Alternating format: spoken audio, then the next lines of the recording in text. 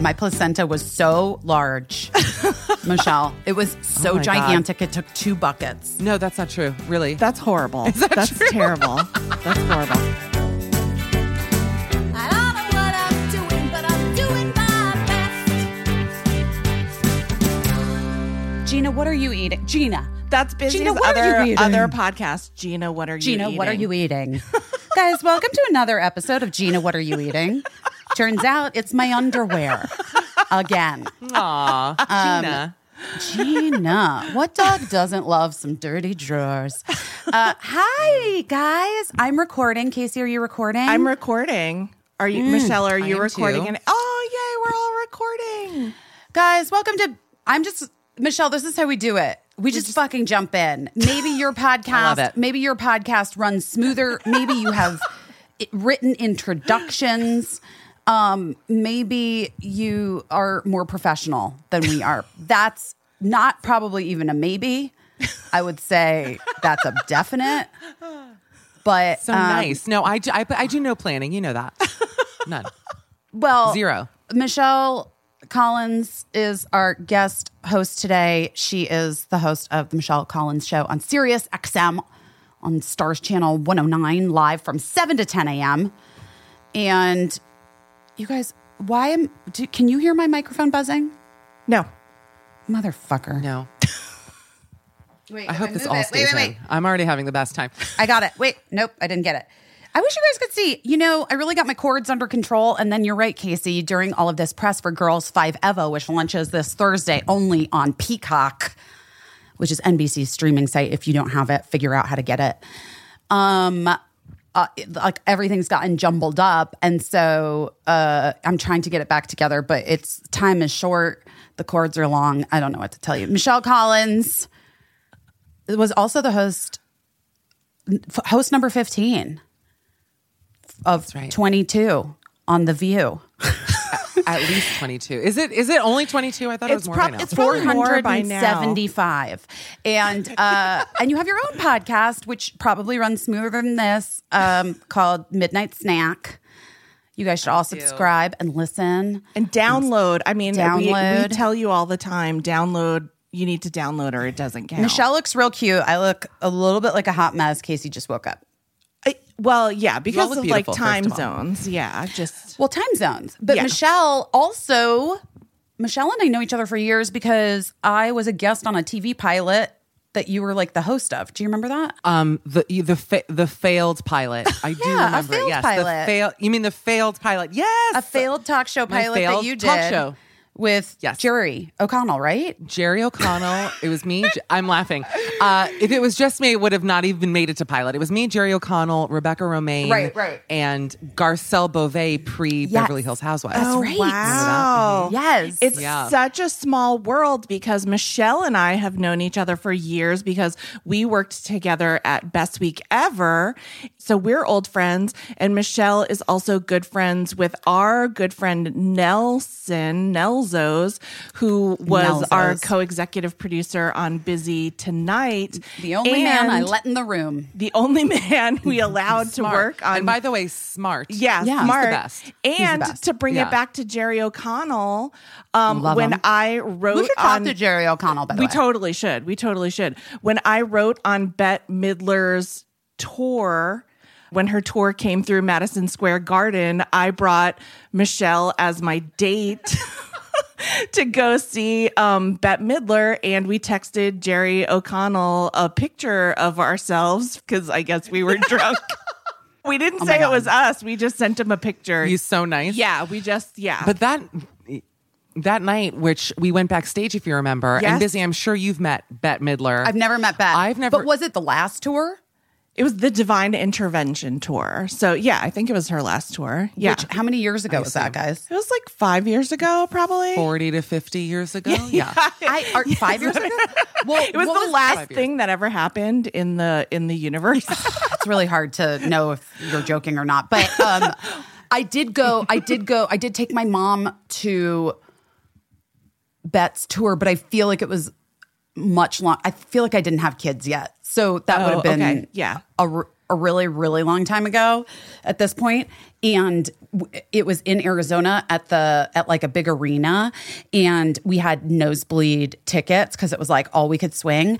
And weirdly, I just had this feeling when we got there. I was like, let's just go to the box office and see. And I went up to the box office and the guy was like, oh my gosh, we just got all these tickets from like released from Bet's team. And we had front row center seats for it. And it was like the greatest experience of my life. But I've never met Bet, but I love Bet. Oh my God. She's the best. I've never felt intimidated in the way that, I know we have to move on, but we went backstage because Casey knew her. Do we? And Do the we, idea, Michelle? Do we what? Do we have to move on? Do we have to move on? We don't have to move. We could literally talk about this for the next hour and a half and I'd be fine. Truly, that's why I'm already loving my time. We went back there, and I remember I always have a thing as a tall woman about meeting tiny people, I especially famous ones, that I'm going to frighten them. Like, I always want to, you know, like when you hand a deer ham or something where you want to do it gently so like you don't frighten them away. So with her, I don't even think I met her. Did I? Yeah, Maybe. no, she came in. Did I shake her hand? Yes, she came Yeah. in because I remember feeling so honored because she was like, it was just like a room full of very famous people and us. And like, Yes. How and dare you? Oh, go on. and she was like, Okay. she came in and she was like, Sarah Paulson, Michael Kors, Casey St. Ange. And I felt so honored that I was like in the shout outs.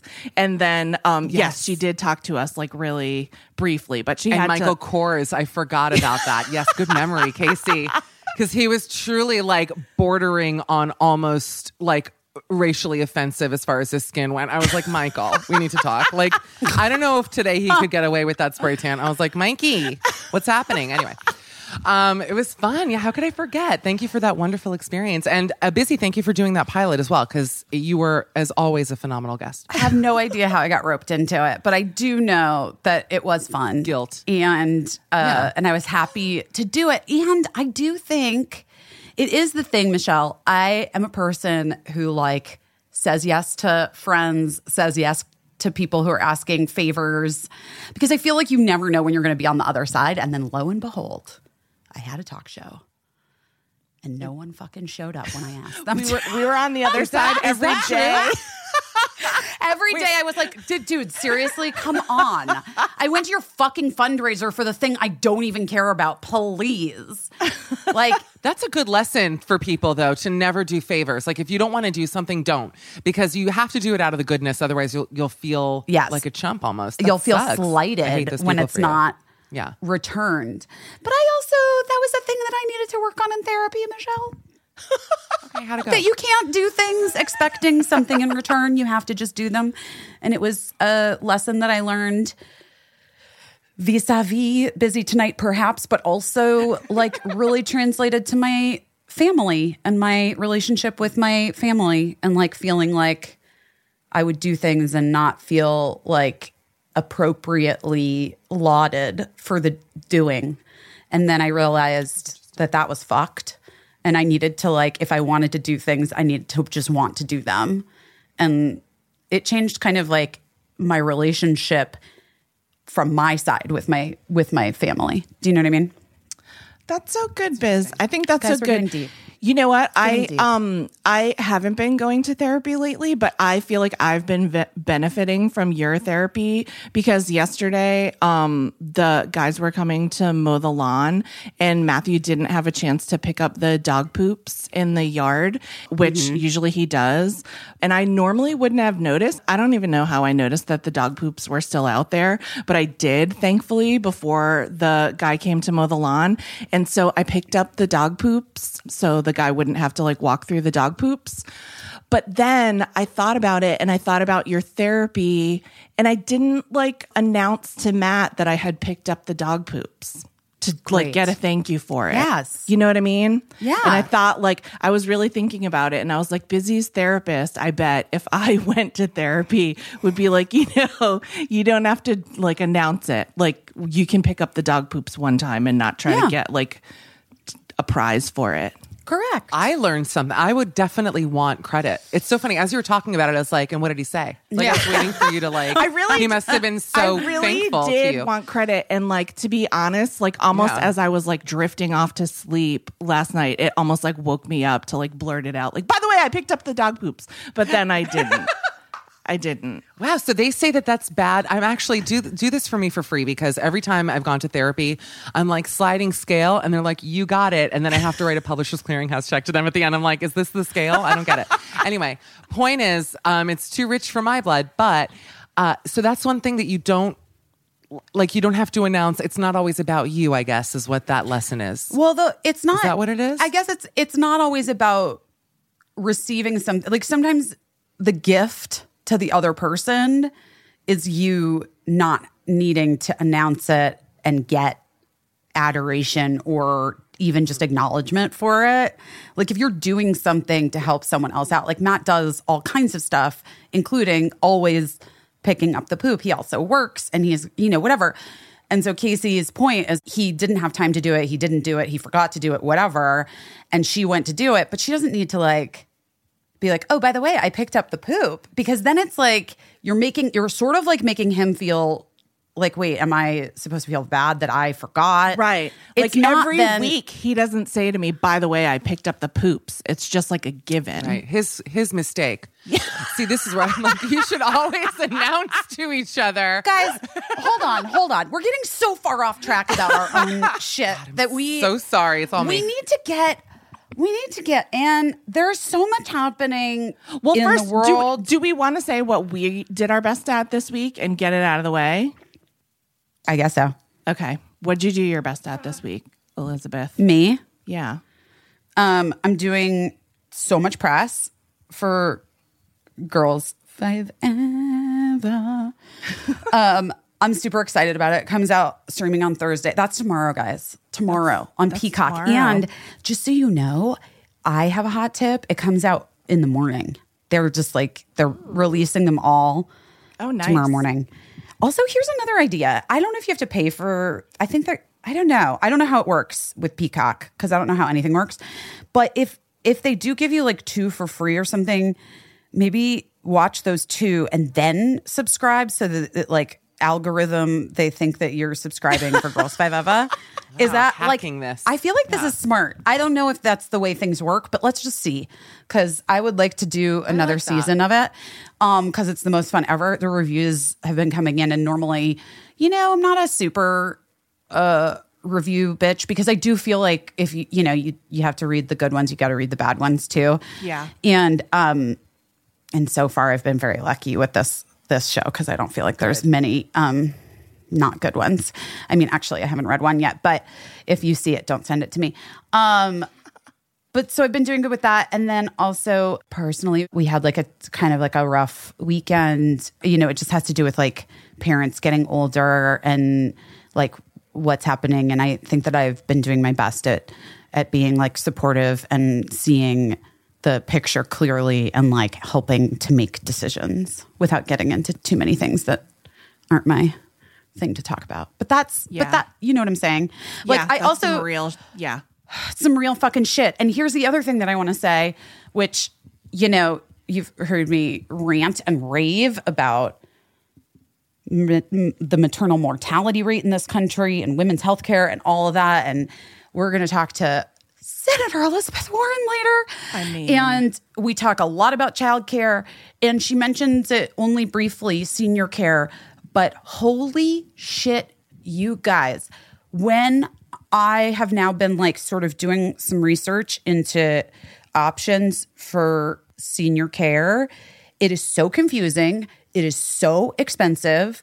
It is almost prohibitively confusing, like so hard to navigate. And like for those of you listening who maybe aren't there yet with your parents, or you don't know what I'm talking about, just know that this is a system that is truly fucked. And like, I just think, you judge your society by how you treat the most vulnerable among your children and your children, your elderly. We suck. We fucking fail the test. It is abysmal. I am so like upset And about it's it. been that way for a really, really long time. It's Byzantine and confusing what you have to do with all of their assets and their belongings and what, in order to qualify for certain things. And just like the confusion of the money where like everything Yes. feels like a scam. And Yes. I'm just like, wait, so you take $200,000 up front as what?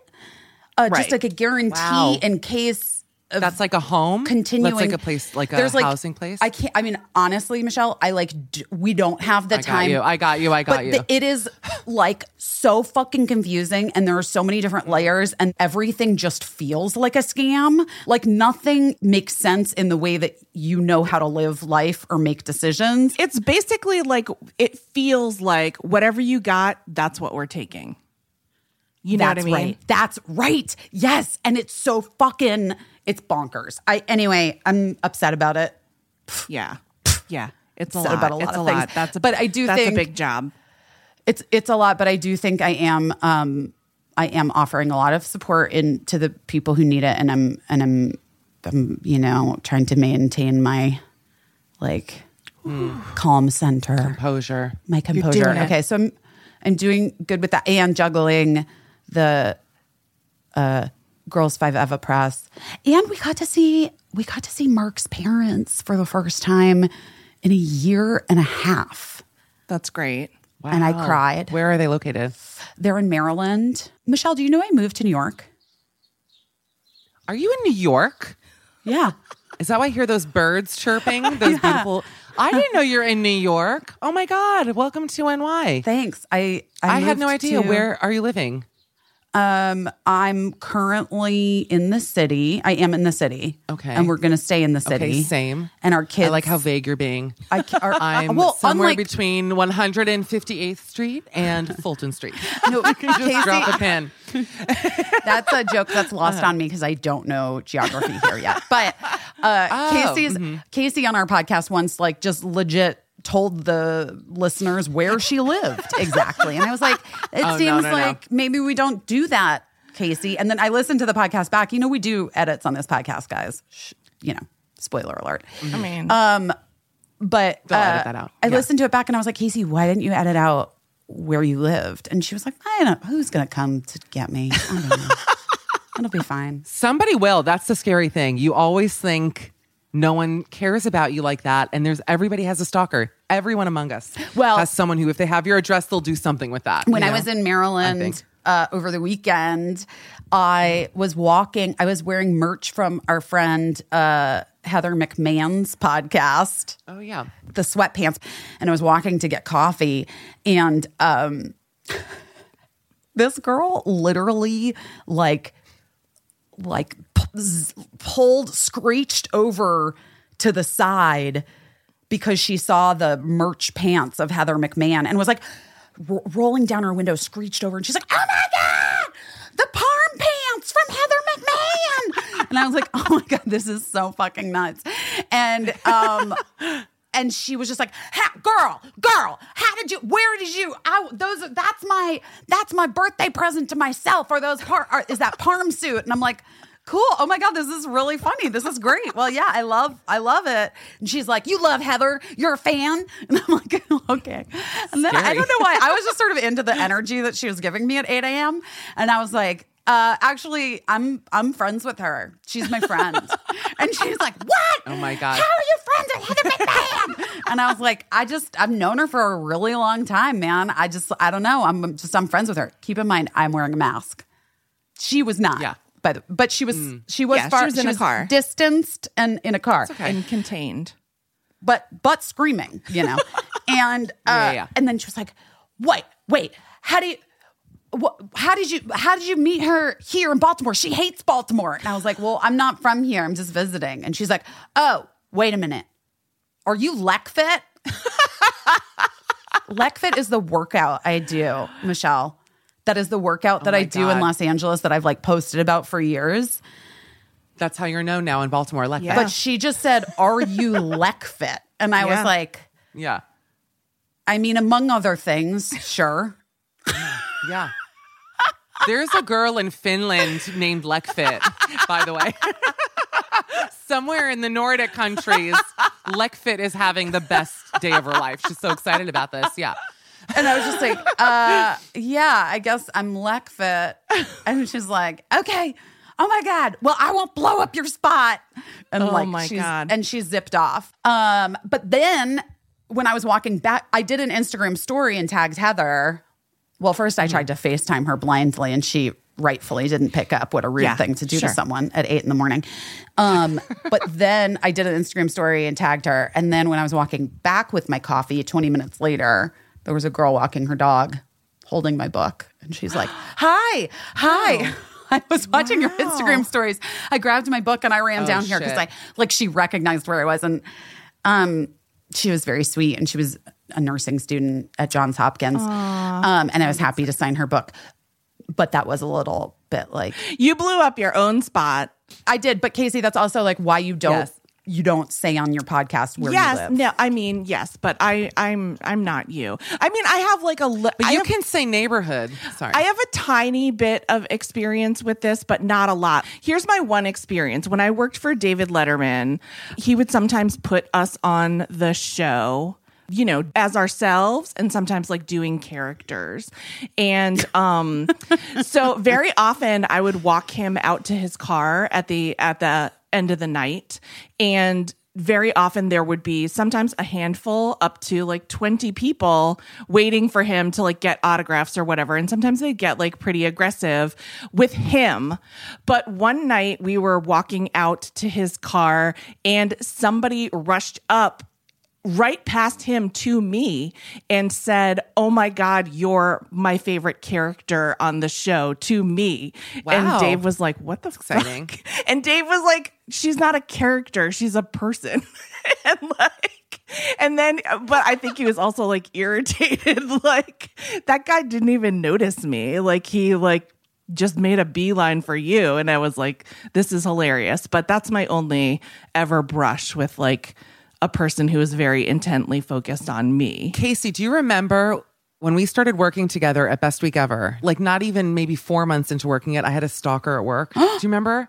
I had to call the police on a girl we worked with. I honestly don't even like to talk about it in case she's like still listening to everything I do and this is what sends her over the edge. I'm sure she is. For sure. But that was the way that I ingratiated myself, or so I thought at least, with everybody we worked with, because this girl was like stalking me all throughout work. I won't say exactly why. I knew a famous person that she was obsessed with, and she found that out. And he had performed, remember this? He'd performed at my shows downtown and all these things. And she followed me home from work one day. She like literally followed me downtown. I was telling a friend of mine, this girl is really freaking me out at work. As I'm talking to him, we were at Mo Pitkins in the East Village. I look out of the window. This bitch is standing at the bus stop across the street, staring at me. Busy, Casey. No. I turned into T3. My footsteps were so hard, I left holes in the gravel on 2nd Avenue. I like stormed across. First of all, as I was walking toward her, she held a bag up in front of her to try to like be invisible. I mean, the girl had some problems. Listen, I hope she's doing well. I really do. Yeah. But I said, I know about you. I know you stalk blank, because his team had actually told me, yes, we've had issues with her. She followed him upstate, all this stuff. This bitch went to work the next morning, and I had just started working, so no one really knew me. It was, you know, right. This was like in 2006, I think. She called HR on me. Oh my God. Because I called the police on her, and I said, there's a celebrity stalker here. And the woman on the 911 call said, "Are you a celebrity?" And I went, "Excuse me?" She went, "Are you a celebrity?" Not I went, yet. "Yes, I'm a very," yeah, right. Yeah, no, exactly. Yeah, in about, 28 years. But I said, "Yes, I'm a celebrity. Send someone here." And the cops came. They were so nice. They were like, "Just tell her we wrote a report. We can't do anything about it." She nearly got hit by a bus. It was a whole thing. She filed a complaint against me at HR, and I had to sit in her meeting that next morning and repeat the entire story, that they were going to find my skeleton in the Hudson, and the Post would have a headline that said "Funny Bones" with my head on it. We had a whole thing.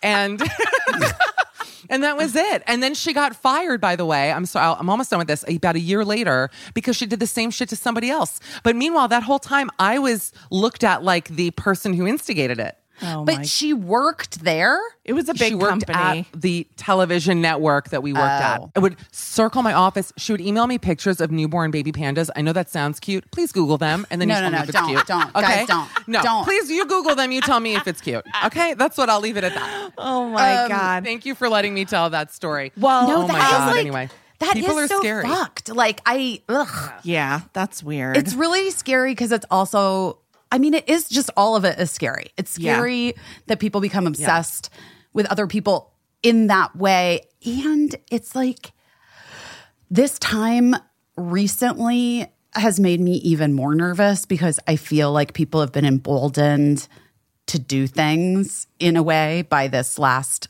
several years. And there used to be like, you know, you'd watch Gavin DeBecker on Oprah. And he's like devoted his entire life to like, you know, protecting people from people who are stalking them, whatever. But like, I just wonder if any of the research like that they had even applies anymore, because I feel like people are just so rogue. Like people have just gone off the deep end because of the, you know, last president who was literally off the deep end. I don't know. And no boundaries. There's no boundaries. No boundaries. There's like, listen, between Twitter and Instagram and everything, I talk about personal things all the time. And it's like, I have to set a boundary. right. Like I've said to people before something about like, oh, well, you know, like I got, you know, death threats or whatever. And then like I've had people literally say, but like real death threats are online. Oh God. You know what I mean? And you're I'm like, well, they all feel real. guys, I it mean, feels when someone tells you that they're coming to rape and murder you, it feels fucking real, whether it's like a DM on Instagram or like a letter mailed to your home. yeah. Either way. Just FYI, The guys. cops have no idea.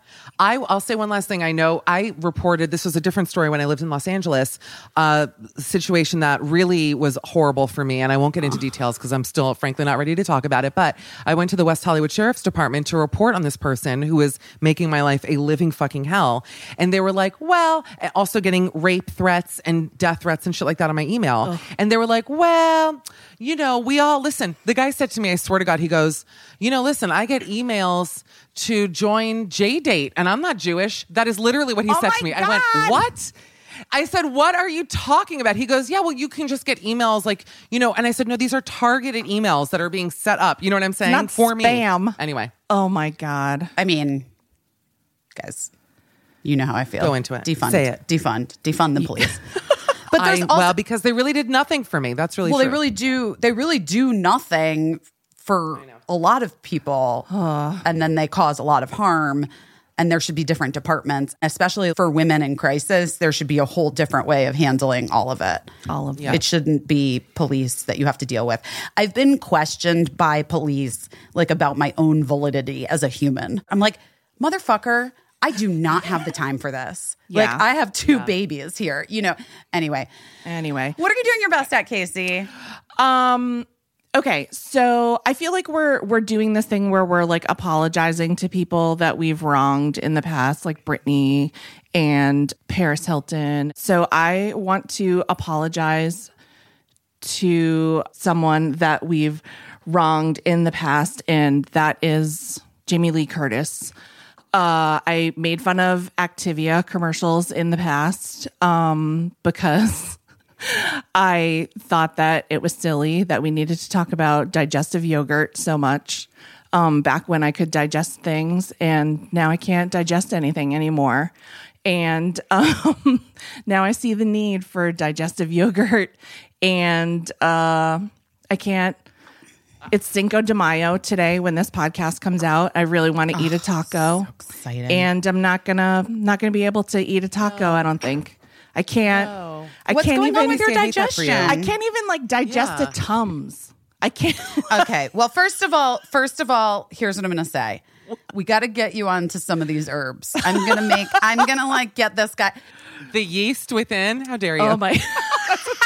I'm obsessed with this guy, Michelle Williams, not Michelle Collins, but Michelle Williams, my BFF, put me in touch with him. He's here in New York, and I go and see him, and he's like an herbalist and an acupuncturist. But Casey, we got to get your system back in alignment. But he's going to ask you to send him a picture of your tongue. Okay. Top and bottom. Okay. And then he's going to send you a bunch of shit, and it tastes terrible, and you just have to like... I want it too. Well, Michelle, you can go see him. He's delightful. I love him. I want to go there. Yeah, I love Eastern medicine and everything like that. Busy, you know, Busy always gets annoyed at me because I give like a celebrity blind item. Like, what on earth are you doing? Busy, I'm opening my herbs now that I'm thinking about it because, you know, I had... Do you remember last summer where I had such bad acid reflux? Yes. Reflex? Well. The reflex is acid reflux that I felt so terrible all the time. Well, let me tell you something, Michelle. Busy always gets annoyed with me because I will do like a celebrity blind item because I don't want to like blow up some innocent celebrity spot just because I know a funny story. But anyway, this one I'm not going to do a blind item, but it's so LA that you're recommending like herbs. And one celebrity who I'm just going to fully tell the story is that back in the day, back before his life was so wild, I was friendly with a guy named Andy Dick. And I know this. And so he was trying to convince me that I needed to do a liver cleanse. And he was like, because he was into all these very like natural remedies. And we were like doing a little project together for a show that I was working on. We had like a super fun day. And at the end of it, we were driving back to his house and he was telling me, yeah, you got to do this liver cleanse. Like he didn't eat all day because he was doing this liver cleanse. And he was like, yeah, I've been on it for like a bunch of days. And he was describing to me how he had expelled a bunch of liver stones from his body. Mm-hmm. And then I was like, really? Like a bunch of stones came out of your body? And he was like, yeah. And then as we're pulling up into his driveway, he was like, yeah, I'm not kidding. Do you want to see them? And I was like, like in the gravel out front? Where did he keep them? And I was like, okay. So honestly, correct answer. If anyone ever offers to show you something that came out of their body, like without question, be like, yeah, I want to fucking see it. We're very different. For me, I default to no. It's so funny. Just different people. I just don't want to see the placentas. I'm not into any of that. My placenta was so large, Michelle. It was so gigantic. God. It took 2 buckets. No, that's not true. Really? That's horrible. That's true? Terrible. That's horrible. Now I want to see it. You know what? You convinced me. I do want to see 2 buckets of placenta, our new game show on GSN. You should check it out. Go on. Well, so anyway, I consented to see Andy Dick's liver stones. I don't know how they got into like this like colander or sieve or whatever, but I guess he had them. Because you obviously don't know people that have done liver cleanses, because when you do a liver cleanse, like they make you like pee or like into a sieve so that you can see if anything comes out, like calcified. He probably shat into like, I don't think they came out of his. Anyway. Well, I think also when you're doing the liver cleanse and you're shitting, at that point when the stuff comes out, it's all just like liquid. And then you guys, I'm into it. I love this stuff. But anyway, here's the thing. So we like go through his house out onto like the little back area where he was storing his sieve with his liver stones in it, and there were like a flock of birds descended on it, and he was like, get away, those birds are eating my liver stones. And honestly, dust to dust. You just return to nature. You know what I mean? You gotta return. Birds are eating my liver stones. Sounds like from a silent film from 1920s, like a card would come up. You know what I mean? Like a sepia toned. That's hilarious. He was poor Andy. So offended. And you guys, I know this is a podcast. You can't see my face right now. I'm just like wrinkled nose, not happy. He was super. I want to see your guy, Busy, because I have to say that since we started recording, I'm watching you like genuinely like watching an artist at work taking so many vitamins and stuff. And I'm like, this is the secret to why you look young. Like I need to know every single ingestion, right? Is it every morning you do this? I do it most mornings now. Yeah. I mean, here's what I'm going to say. Number one is let's be real, genes is why I look young. I agree. You know, Yeah. and Parents look anytime good. Yeah. anyone gets like whatever about celebrities and they're like, it's money and blah, blah, blah. I'm like, guys, look at my mom. Because my mom did not have the expendable income that I have to do all the shit. And she still looks fucking great. Yeah. Yeah. I really miss my mom. I really wish I could see her. It's Mother's Day this weekend, guys. If you don't have a good relationship with your mother or you have a shitty mother, I apologize. And I'm holding a space for you, as we like to say. And also I'm sending you love and all of that. But if your mom is like within the realm of Deece moms and decent. Deece moms. Deece Wow. moms. If your mom is just like, if your mom's not a regular mom, she's a cool mom. If your mom's whatever, if you have a great mom, don't forget your mom is all I'm saying. No, you know, that's nice. But if you have a shitty mom or a mom that was mean to you or like things that were traumatic, then, or your mom is no longer with us and you loved her deeply and this is a really hard week, again, sending you love. But I don't really think miss it's my mutually mom. exclusive to have a mother who fucked you up, but then you also love her. I'm just going to put that out there. There's space, I think, for both. Michelle, I wrote a whole book about I'm it. not speaking from experience. Not at all. I know. Not at all. Not my mom, obviously, Right, who right. like literally raised me perfectly. I'm saying other moms out there who also are from Israel and a little cruel sometimes. You get it. Anyway, we can move on. Michelle, what are you doing your best at this week? Thank you for asking, Casey. So I am someone who I don't consider myself dirty. I consider myself messy. I'm one of those where with clothing, especially because I'm in a 1-bedroom apartment. My joke is like I basically live in a J. Crew. Like every day there's things to fold, hang, laundry. I have piles of donation. There's just a whole system in this house because I have otherwise I would have, pretty much keep everything. So I had company this weekend, and because of the company, I did like a full-blown spring cleanse. Like, I love it. Which I love. The only shitty thing is that, again, being in the city, everything becomes 50 times harder when you don't have a car. Yeah. So like now in my bedroom, I have like 4 IKEA bags that I need to take to, donate and all kinds of stuff. I just said donate, whatever, however way you say it. I hold space for both of the words. Donate. I'm gonna hold space for both. Yeah. But so now it looks clean, and it is so nice to come home to like a nice clean apartment. And then what happens is once I clean it, every hair I'm like vacuuming. Yes. For like 3 weeks I'll be unbelievably clean, and then usually traveling is the thing that will like fuck it up. Like I'll have to pack a bag and then it's over. Yeah. Like then for the next 2 months. But it's have you messy. had to anyway. travel? I love a spring cleaning moment. Have you had to travel Yeah. since Coves?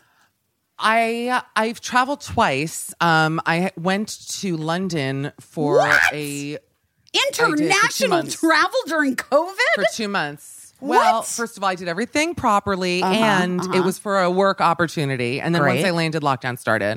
So I was like, okay, I'm going to shit. stick it out and see what happens. But truth be told, once I was there, I quarantined, and also I was like, I can't turn around, just Right. like come back. Wait, what was the work thing? Can we talk about it? Or not really? Well, it didn't happen, so no. Oh, no, but I think I'm going to go back this summer as well, just to see. I want to live in London. I mean, that's really the. I weirdly just dream all for of a me. sudden, I don't know, maybe it's like I'm really feeling my intuition these days, but Michelle, I think you got to go to London. I think there's something I for know, you there. and I love you for it. Michelle in London. It could be a hit Netflix show if there's some way to make it rhyme. Wait, honestly, Casey, let's write that. I just think we have to figure that out. Yeah. Yeah. Or do you have a significant? I was trying to abbreviate significant other. I'm glad you asked. I don't at the moment. I actually was seeing someone when I was in London, which did not go anywhere. So I'm going back now. Was it Harry Styles? Honestly, yes. And then fucking Olivia every time.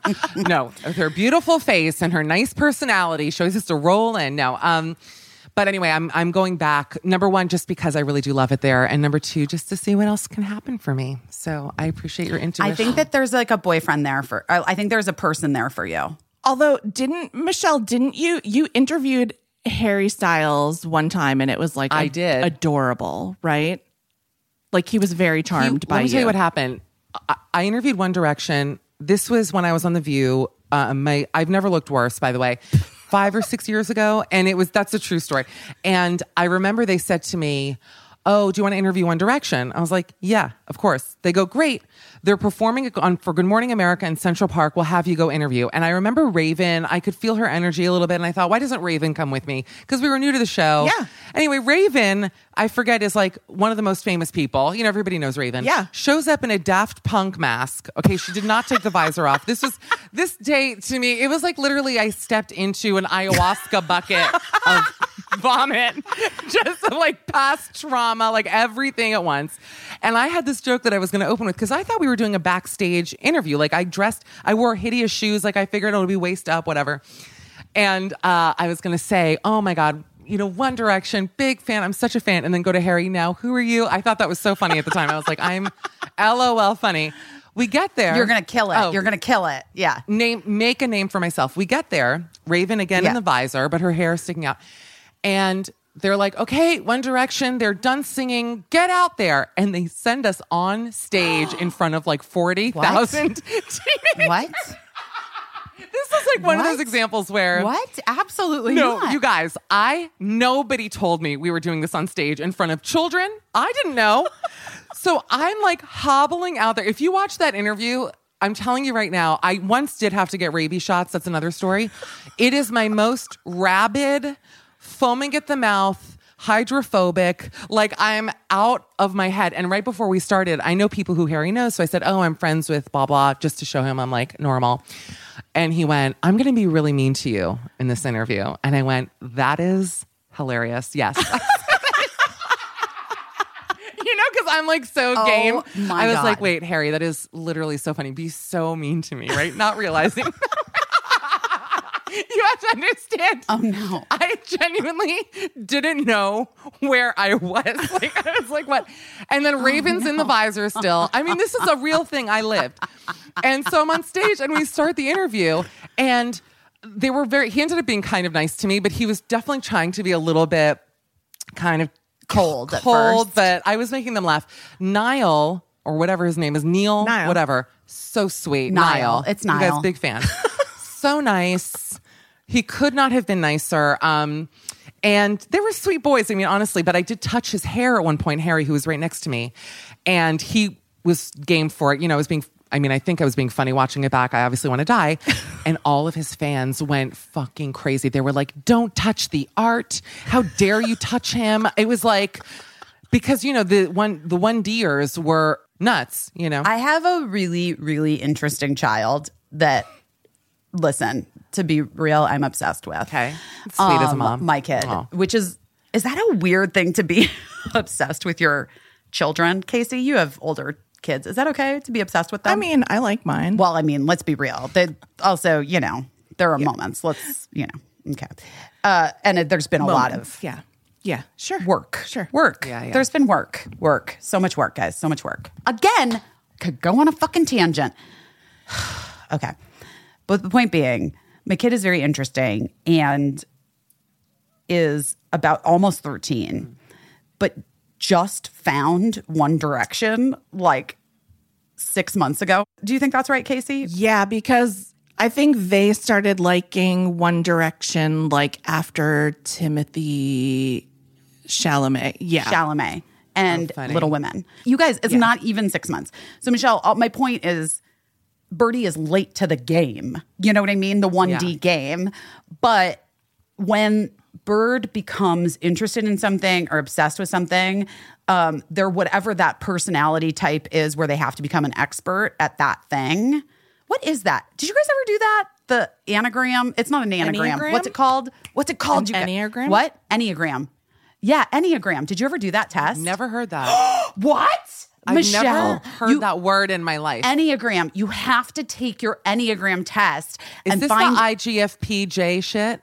I don't know what that is, but Enneagram is like this thing from the 70s, and you take you answer a bunch of questions, and then they're like, you're a 7. And then you go and you look at what a 7 is. And an Enneagram 7 is must be an expert at all things, like only feels comfortable when they know all of the information about a certain thing. Anyway, Birdie is... You know what's interesting? When we started working together, we both did it. And then we looked at what our numbers meant together. And it told us like what the potential, how we'd work well together and what the potential dangers were. Mm-hmm. So like what to watch out for. And it's a real test. I would say that's accurate. Yeah. I would say it's like as accurate as a BuzzFeed quiz. You know what I mean? That's hilarious. But okay, then I'm in. Anyway, Birdie is like so obsessed with 1D, knows everything about them, knows every conspiracy theory, like everything you want to know and don't want to know. And Michelle, I am going to guarantee you one thing right now. Maybe not tonight because I'm doing Fallon tonight. And I think Sarah Bareilles and I are going to have dinner after. No big deal, you guys. Look, we all have plans tonight, busy. Sarah okay? Bareilles. Some of us also have things to do tonight. Okay, busy. Okay. I like get upset. But go at on. some point, maybe tomorrow, I'm going to ask Birdie if they've watched your interview with One Direction, because this kid has seen, when I tell you every piece of content about 1D that's anywhere online, this kid has watched it. So I'm going to find it. I want to tell them what you said. I'm going to tell them all of this backstory. Unprepared. Yeah. I think I genuinely can't watch the entire thing. I think at one of my stand-up shows, I showed it with that preface, like telling the story and then watching it, knowing that I was legitimately shitting in my pants the entire time. And it makes it funny when you know the context of like how I was basically tricked into interviewing them. And then Raven does like a walk-off with one of them again in her mask. I've never dropped acid before. It's the closest I'm sure that I've ever gotten to it because it just didn't feel real. I think you probably had a disassociative moment. Like you probably left your body a little bit. I'm not kidding. Michelle's ghost floating. I'm not being funny. Yes. It's huge. It's bigger than me. I'm like, are you I'm bigger dead. I got upset. Okay, wait, guys. Well, now we know what we're all doing our best at. I want to talk about this. First of all, yes. I went back into my photos, Casey. And I found a screenshot from June 7th, 2020. And then there's even one from 2019 of Ben Affleck. Now, I'm only saying this to say that Ben Affleck as an idea has been fascinating to us for years. A long time. And here he is again. And why does it resonate with so many people? Why is Ben Affleck as an idea like resonant to so many of us? I know. Go first. Don't we all feel like we could be Ben Affleck? Well, skeletally, yes. Or we could be, for me, yes, same skull size. Wait, what did you say? She said she has the same skull size. Like when we're dead, if they put our bones next to each other, like twins. I've sat next to Ben. His head is bigger than mine. Yeah, so that's just for comparison. To me, I'll tell you why I like him. He has a sense of humor about himself. He is never trying not to be Ben. He doesn't care if he's photographed with iced coffee, going through the drive-thru. He's kind of like a bit of a garbage can, which I am. And my prescription's here. I'm not going to get the buzzer though. But anyway, the point is, and he's funny. And I think because he dealt with like so many demons in his life, right? Mm-hmm. There's just something about him that is so relatable. And honestly, he's hot. I'm sorry. And he's kind of dumb. Like I know he's an Oscar winner for quote unquote writing that movie, but that Phoenix back we've tattoo, all done a group project before, Michelle. We know how that goes. Yeah. Exactly. Remember when he wrote that movie?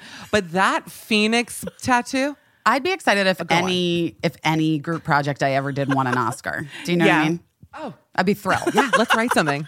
The back Phoenix tattoo. My favorite thing about that hideous tattoo is just that Jennifer Garner quote from a magazine where she was like, Are you the phoenix?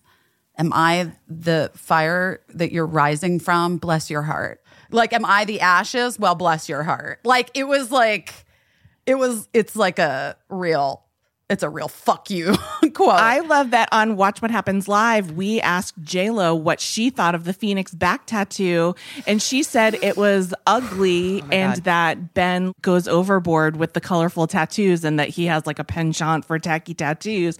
And then he said it was fake after, and he said it was for a movie. Well, he tried to play it, you guys. He's not fake. This is where Michelle, I'm like, I mean, he has a bit of a sense of humor about himself, but like nobody, like dumb. you don't say that the back tattoo is fake when you get embarrassed because people are like, what the fuck did you do to yourself? But I do wonder if he is a little cringing about the Raya girl posting his message.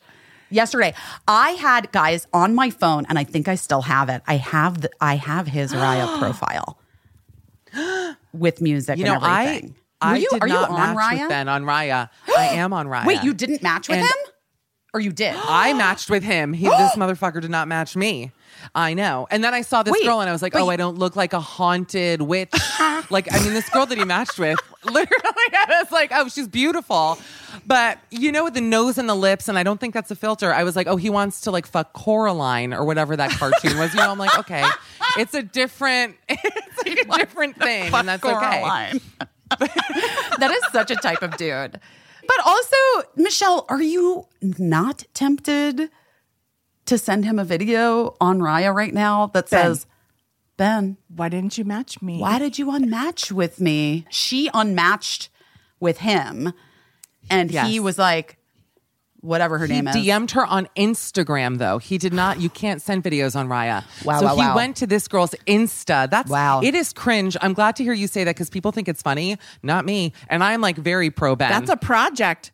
Yeah, we just had a big just had Oof, a big I didn't talk like it. about like the effort that it takes to kind of stalk someone, and that is, you know, that's exactly. Guys, I don't know. Does know. it I take didn't love effort it. at this point? Like stalking people online is kind of Yeah. easy. Like going on deep Don't you have dives. a little self-respect? The deep dive is, listen, I have an app on my phone called Truth Finder where I do background checks on every man I go out with. That's just a true fact. And if they don't come up, I'm like skeptical. Okay. That's real. It's not a real background check. Like, I don't pay for it because I can do like property searches. I'm not doing shit like that unless it gets serious. But, you know, just at first to see, you know, that they're a real person, because you just don't know if you're meeting someone, like, what's their deal. I felt like what was sad about this is like he can pretty much get whoever he wants. So, like, I don't know if matched that's a guy on true. Raya I don't who know if was that's really true. young. Well, Wait, I matched a guy who was very young. He was like early 20s and very annoying. And then he found me on Instagram to be like, why did you unmatch me? I'm like, do you have any self-respect? Because you're Right. annoying. I didn't write back. But it's like, at that point, just accept it and move on. I don't know. I just felt like it was a bit desperate on Ben's right. behalf. I mean, I guess And that's my story. That's really so I can brag about unmatching a 22-year-old. Yes, by the way. I mean, here's the one thing where I'm kind of like, Yeah. she did say she unmatched him because she thought he was fake. She thought it wasn't Ben Affleck, and so I guess he could say his argument for doing that is that the point was to demonstrate that he really was him, and he had no other recourse. But also, like, who cares? Just move on. They must have messaged too. Yeah. If he knew that. Yeah. Yeah. Oh, right. That had to be it. Because otherwise, how would he know that Right. that's why she unmatched? Right. And then he probably That makes more sense. He probably DM'd her on Raya or whatever. Raya, right? if you And then if you she don't was- know, happened. is like it's like Oh, guys. We've talked about Raya for years. If you follow me and sort of yeah. DJs basically and Yeah, photographers. Yeah. It's D to F list. And then once in a while they'll pepper in one of their investors. So like you'll see like Joe Jonas, who's married, by the way, or like Owen Wilson, or all these like actual celebrities, but those profiles, they're dressed like Buster Keaton. Yeah. They're so old. They don't update it. They're not actually using it. I only would fuck dead guys, by the way. Okay. But Ben Affleck, basically the like main character on the internet twice this week, because also I got very excited about the photos of him and J-Lo seen together at the Hotel Bel Air in the white SUV, and like, what is happening? And will we get Bennifer 2.0. A reprise. A reprise. And people online had mixed feelings toward me when I said, dear Lord, please let it happen. And a lot of people were like, ew, we've suffered enough this year. And I was like, this is the joy we need in our lives, guys. Yeah. What is wrong with you? Like, I don't know. To me, I like loved both of them so much in that relationship because just purely as a pop culture spectator, I feel like they brought out the like absolute cheesiest versions of one another and like were willing to just like take it there, like just buy into the whole thing. Like it almost was as if they like were getting tattoos that said Bennifer. Like they were like, just he was in the video on the boat kissing her butt. Like I don't know. Like I forgot about those pics. Well, and also Yeah. like that he was like trying to look like a movie star from the 50s, but he is Ben Affleck, so he is sort of like giant and it's a little weird and like off, you know? Yeah. I don't know. There's just something like so spectacular to me about the two of them together and like having sat next to both of them separately at different award shows as I was the plus one of my best friend, Michelle Williams. I can honestly say not much, but I do think that it would be like an incredible repairing and I kind of really want it to happen. I also feel like she would keep him fucking in line. I feel like that guy needs a woman who is like, here's what I'm going to say. This is maybe whatever. I don't care. He needs a woman who's more famous than he is. That's what he needs to like keep him in fucking line. And she doesn't drink, which is good too because it'll just strain him And out she's a just little like, bit. enough of this bullshit. You want to like be with me. You got to get it together. Get Affleck. it together. We're having so many needless reboots. I just think, I tweeted that I would happily readopt my 2002 eyebrows if they could, you know, make it. I will not. Well, maybe just like one time, just for one cycle, one eyebrow cycle. I want to see with the brows, Casey, and I think that I'm with you, Busy. We deserve this after the year that we've had. It harkens us back to a fun poppy time in gossip with actual A-list celebrities. You know, when we really had star power instead of these people now who I genuinely do not really give a fuck about. I mean, I like Timothy Chalamet. I don't care who he's dating. I just don't. I like him a lot. But there's just a star energy with those two that we've not seen in a really long time. I would say actually Olivia and Harry Styles are close to that kind of a level. That was an exciting pairing. Harry and Olivia. Yeah, I mean, Harry is like the closest thing we've got to a movie star at this point. Beyond. You know what I mean? Perfection. And I've heard the nicest guy, despite, even when he tried to be mean to me, just to once again remind everyone that I met him, he was still nice. And actually, friends of mine. That good at it. He couldn't even be mean. And I'll tell you a story you can tell your kids, which is that friends of mine were at a party, English friends, that Harry was at. And he was like, can I get you guys some champagne? And they were like, okay. And he stood in line, got 2 champagnes for them, did not get himself anything and brought it to them. That's a nice guy. It's like almost a little sweet. sad. It's so sweet.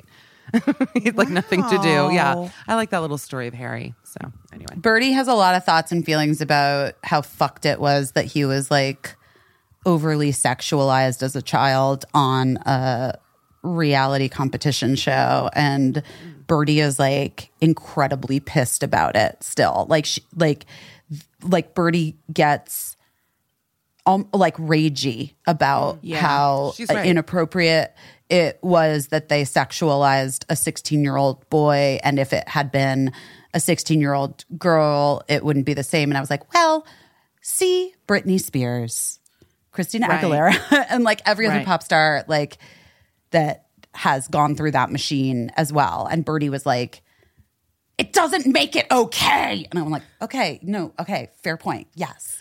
They are really smart. Birdie is really smart. Birdie is and really smart. also, I think Harry's doing a good job of just managing that conversation right now. I think that's what's really interesting about him is that whenever sexuality is brought up in an interview, that's where he's really interesting, I think, in that conversation. Like, I don't really have any skin in this game. My kids aren't big 1D fans. I obviously, you know who I only listen to. Prince. But that's where I find him to be really interesting in the way that he talks about sexuality, just about how it's personal, and he's really honest without being completely open, and he's private, but he's frank, and it's interesting. I want to It's good say stuff. that hearing you talk about that just for 2 seconds, that's why when people were coming after Zac Efron last week and his face, and you know, Casey, we used to work at Best Week Ever, which my whole thing on the blog was like we would tear people apart. I'm glad that blog does not exist anymore, because I would be embarrassed probably by a lot of the things in today's light, you know, that we said then. Yeah. But that being said, I could not get on board with making fun of Zach last week. I was like, first of all, talk about being sexualized at a young age. This kid was like meat. Like, he was literally a piece. I'm not even a High School Musical girl. I've never seen it.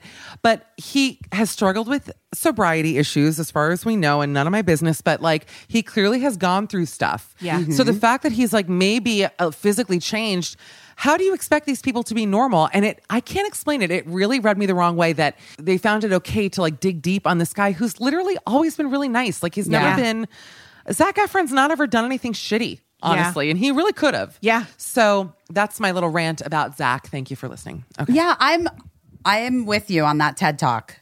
Thank you. He's still like a beautiful person objectively. Like, it's just he's being held to like a really weird standard in terms of weird. aging. Like, it's just, Well, I also you know, think, like, in the same way that we're like, stop talking about women's appearances. right. Like, you don't actually have the right to comment on anyone's fucking appearance. Like, that's people are more than what they look like. But also, I really appreciated Will Smith's Instagram post. Did you guys see it? Yes. Where Well, he was- because, okay, so Will Smith is opening himself up to comment, and the comment is, I love it. Guys, if you didn't see it, Will Smith, did you see it, Michelle? Of course. Oh, okay. I don't know. He posted he posted a photo of himself on Instagram, and with the caption like, I am in the worst shape of my life. just putting it out there, whatever. And In like a swimsuit and like sandals. and like a dad Open and like a button down. you know, like a dad pot belly. Just looks like he's about ready to go grill some hot dogs.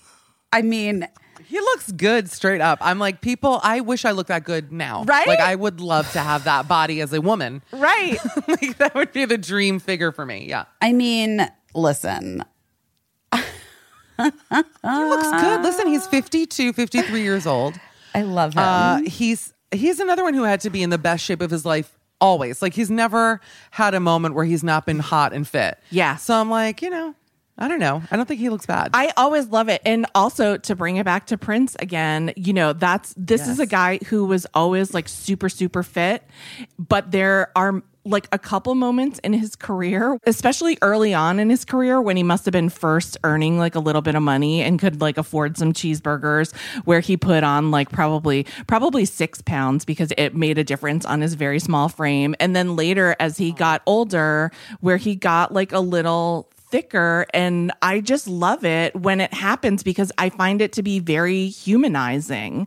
I just love it. I just love it when people are like, oh, listen, the way that I look in movies takes a shit ton of work. It takes a shit ton of maintenance. It's not possible to maintain it all the time. And by the way, like, this is what one of the biggest movie stars in the world looks like on like a Thursday on his lawn.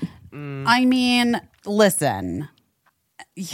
Also, though, I think it really speaks to the COVID-15. On an all new Gina, don't eat that. What was the name of the show that we were pitching? Gina, what are you eating? Gina, what are you eating? Gina, what are you eating? Gina, Shit. what are you Yeah, eating? so close. Gina.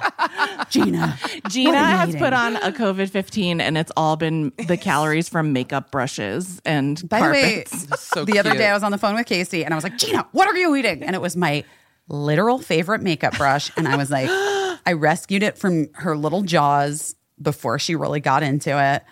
I What said to brand is Casey, it? I mean, honestly, I think it's like a weird generic. I don't remember. Wait, Like a drugstore brand. I think it was honestly. I do so kind of excited. feel like it came from Costco. There you go. Really? Yeah, I think it did. I know they sell the sets of like 700. Yeah, I think it was a Costco.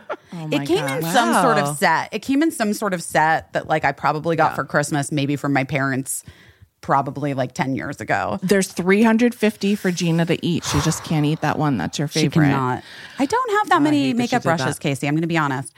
Ooh. Well, no, I just think, yeah. And also, like, I don't know. I do like to see the real. Oh God. Is this That's a plug website. for the website?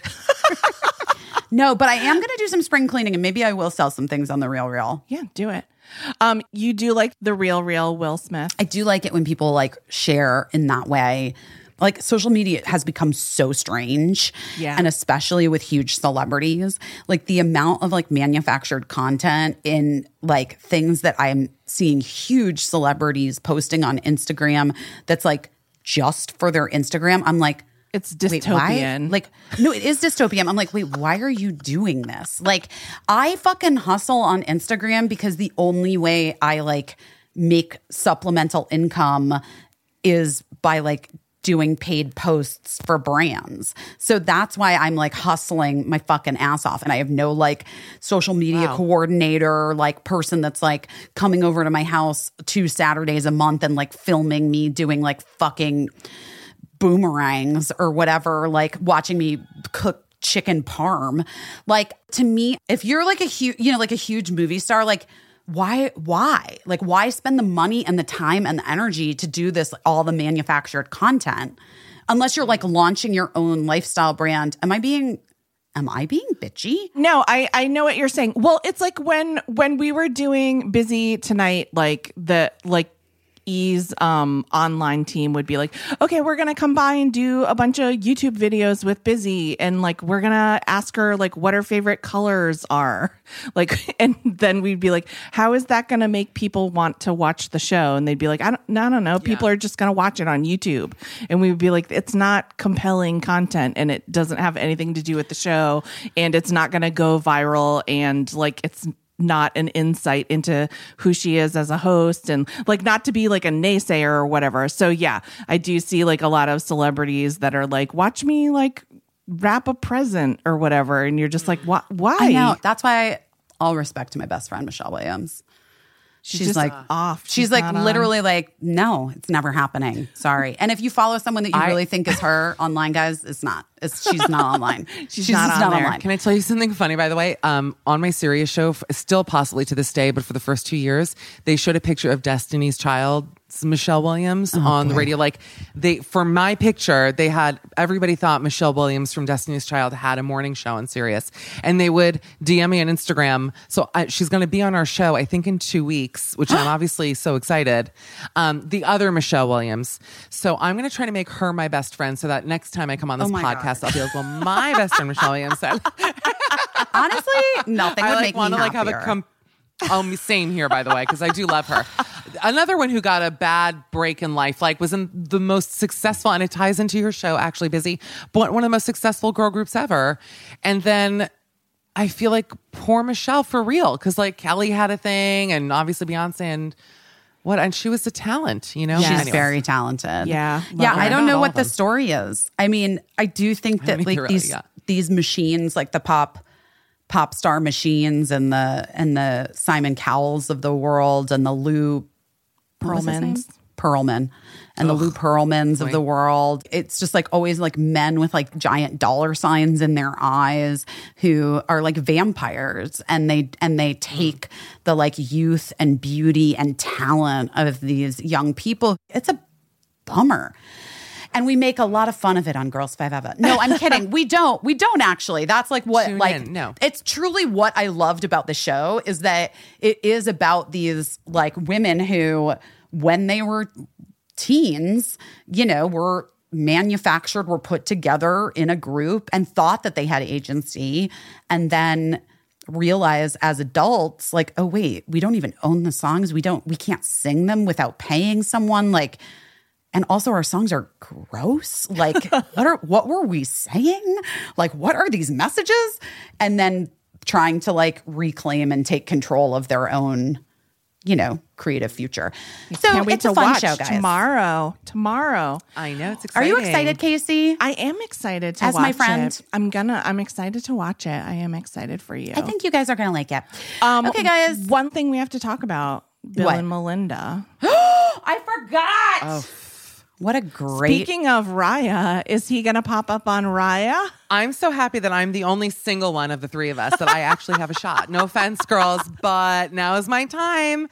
Patience is going to pay off for little old Mish. No, I'm not kidding. And by the way, yeah. Would you hit See it? it? I feel like he's probably cheap. For the right Dell laptop, yes. For the right Dell laptop, I would. Yes. You know what the problem is? I bet you he's very cheap. You I think? can't explain it, even though he's Yeah. generous. I bet you is. He, too. he has that waspy look of a guy who wears the same LL Bean khakis Yeah. every day. He's one of those, I feel. Where Right. it's not, there's no extravagance in the Gates household, even though they live in a beautiful mansion. But there is that thing about super, super wealthy people where they're like, oh, yeah, we love this, island on the East Coast we summer every year at. And you're like, the houses are crumbling to the ground and there Yes. are ticks everywhere. Why is this the vacation spot of the richest people in the Right, world? I have to don't tell you understand. something. Yes. The times that I've been to Cape Cod, where in my mind I was picturing like Bad Boys opening credits, like me on a boat, like, just crazy exciting. And I've slept in a spider's nest. Like I'll get there, I'm like, this is my bed. It's like in the web. Just not chic. Yeah. Years and years and years and years ago, a fancy friend took me to Martha's Vineyard. When I tell you it was the worst 4 days of my life, it is not an exaggeration. It was not restful Really? nor relaxing. There were so many bugs. I was sweating the entire time. And there's no air conditioning, but the ocean is fucking freezing and rough. It wants to kill you, so you can't even get in it. I was like, what is this bullshit? Who are these rich ass people that think that this is like a vacation?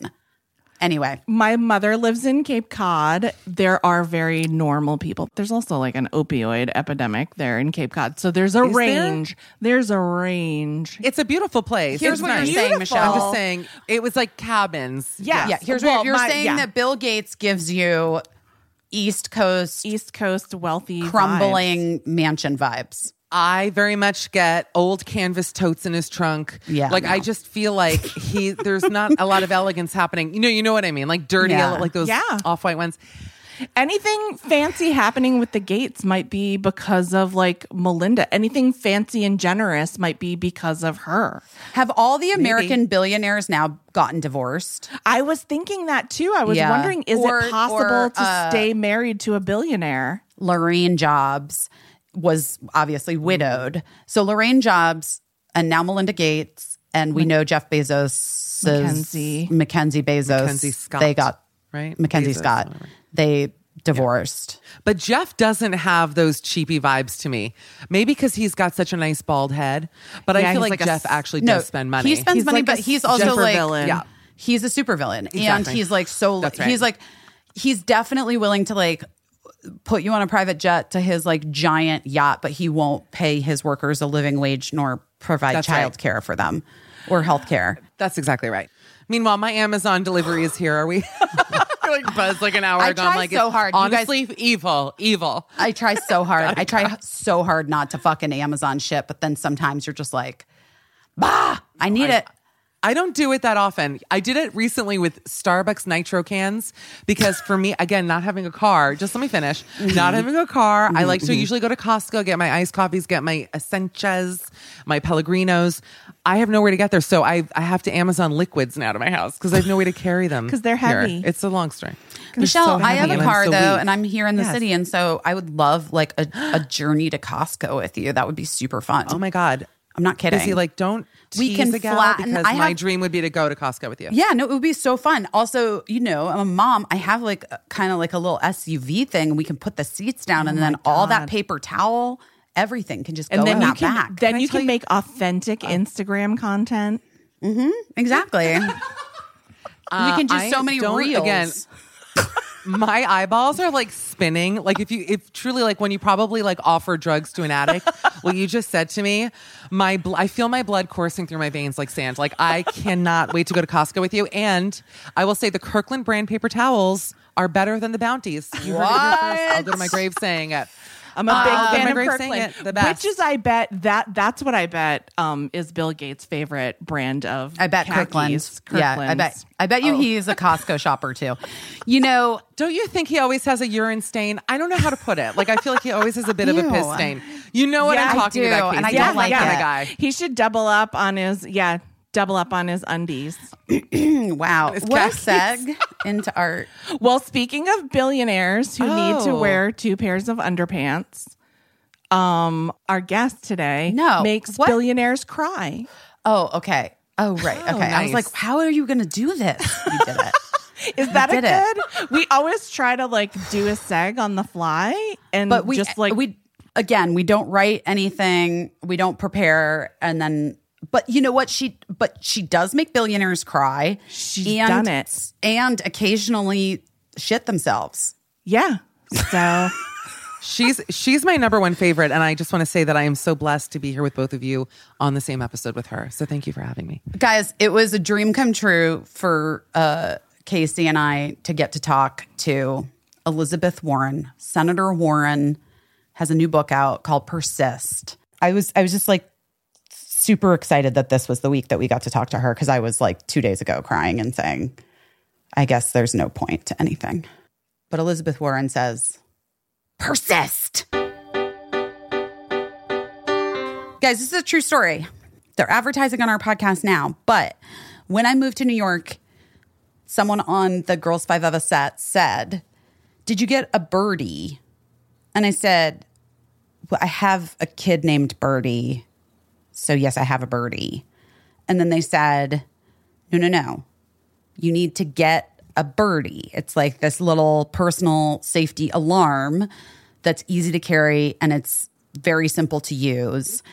And if you ever feel like you're in danger in the city, if you're ever like walking to the store late at night, if you're ever walking to your car in a parking lot, you have it on your keychain, and it's so simple.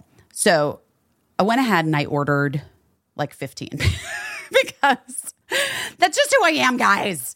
I don't do anything small. They're called She's Birdie, and they're incredible. I got one for my birdie because, you know, my birdie is getting to be like a teenager, and I got one for Sarah Beth. I got one for Mark because let's be real. You got to be safe. So when you activate the birdie with a quick pull, the alarm emits a 130 decibel siren, and it flashes a strobe light that helps deter an attack. And unlike pepper spray or other deterrents, birdie is not a danger to you. So you can feel confident using it without the worry. you know what I love about Birdie? It's really cute. It's super cute. I have the little blue one, and I got a bunch of different colors for everyone in my house. Mark, of course, went with the black one. Listen, it goes wherever you go. The alarm comes in many colors, has a brass keychain. You attach it to your keys or your bag. I just like, if I ever am feeling weird, instead of doing that thing with your keys where you put them between your knuckles, you just have your birdie. And you're like, okay, I know that if somebody tries something, I've got this like super crazy alarm that's going to go off, and the lights are going to flash, and it's going to be a deterrent to them.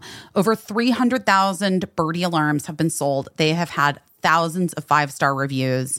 Join the flock today for a safer tomorrow. Right now, She's Birdie is offering our listeners 15% off your first purchase when you go to shesbirdie.com/best. Go to She's Birdie. That's spelled SHESBIRDIE.com/best for 15% off your first purchase. That's shesbirdie.com/best.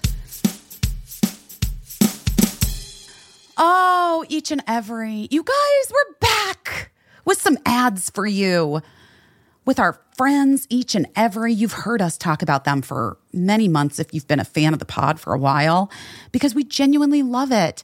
It's a natural deodorant, and I know what you're thinking. It doesn't work, but it does. I promise you it does.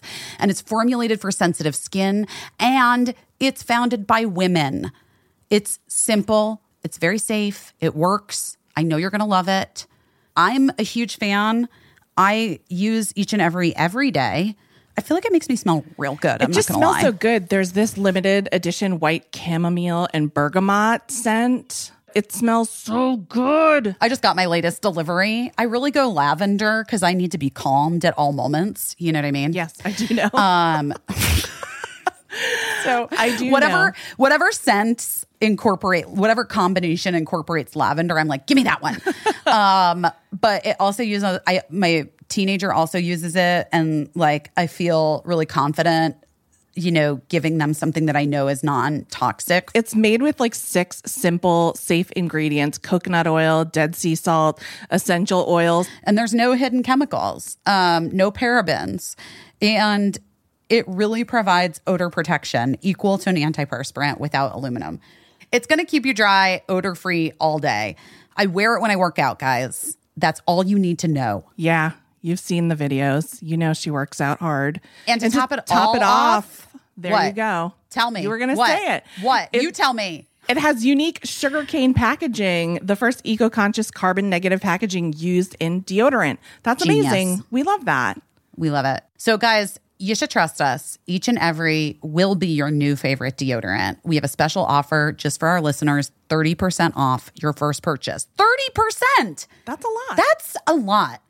That is 30%. That's a friends and family discount.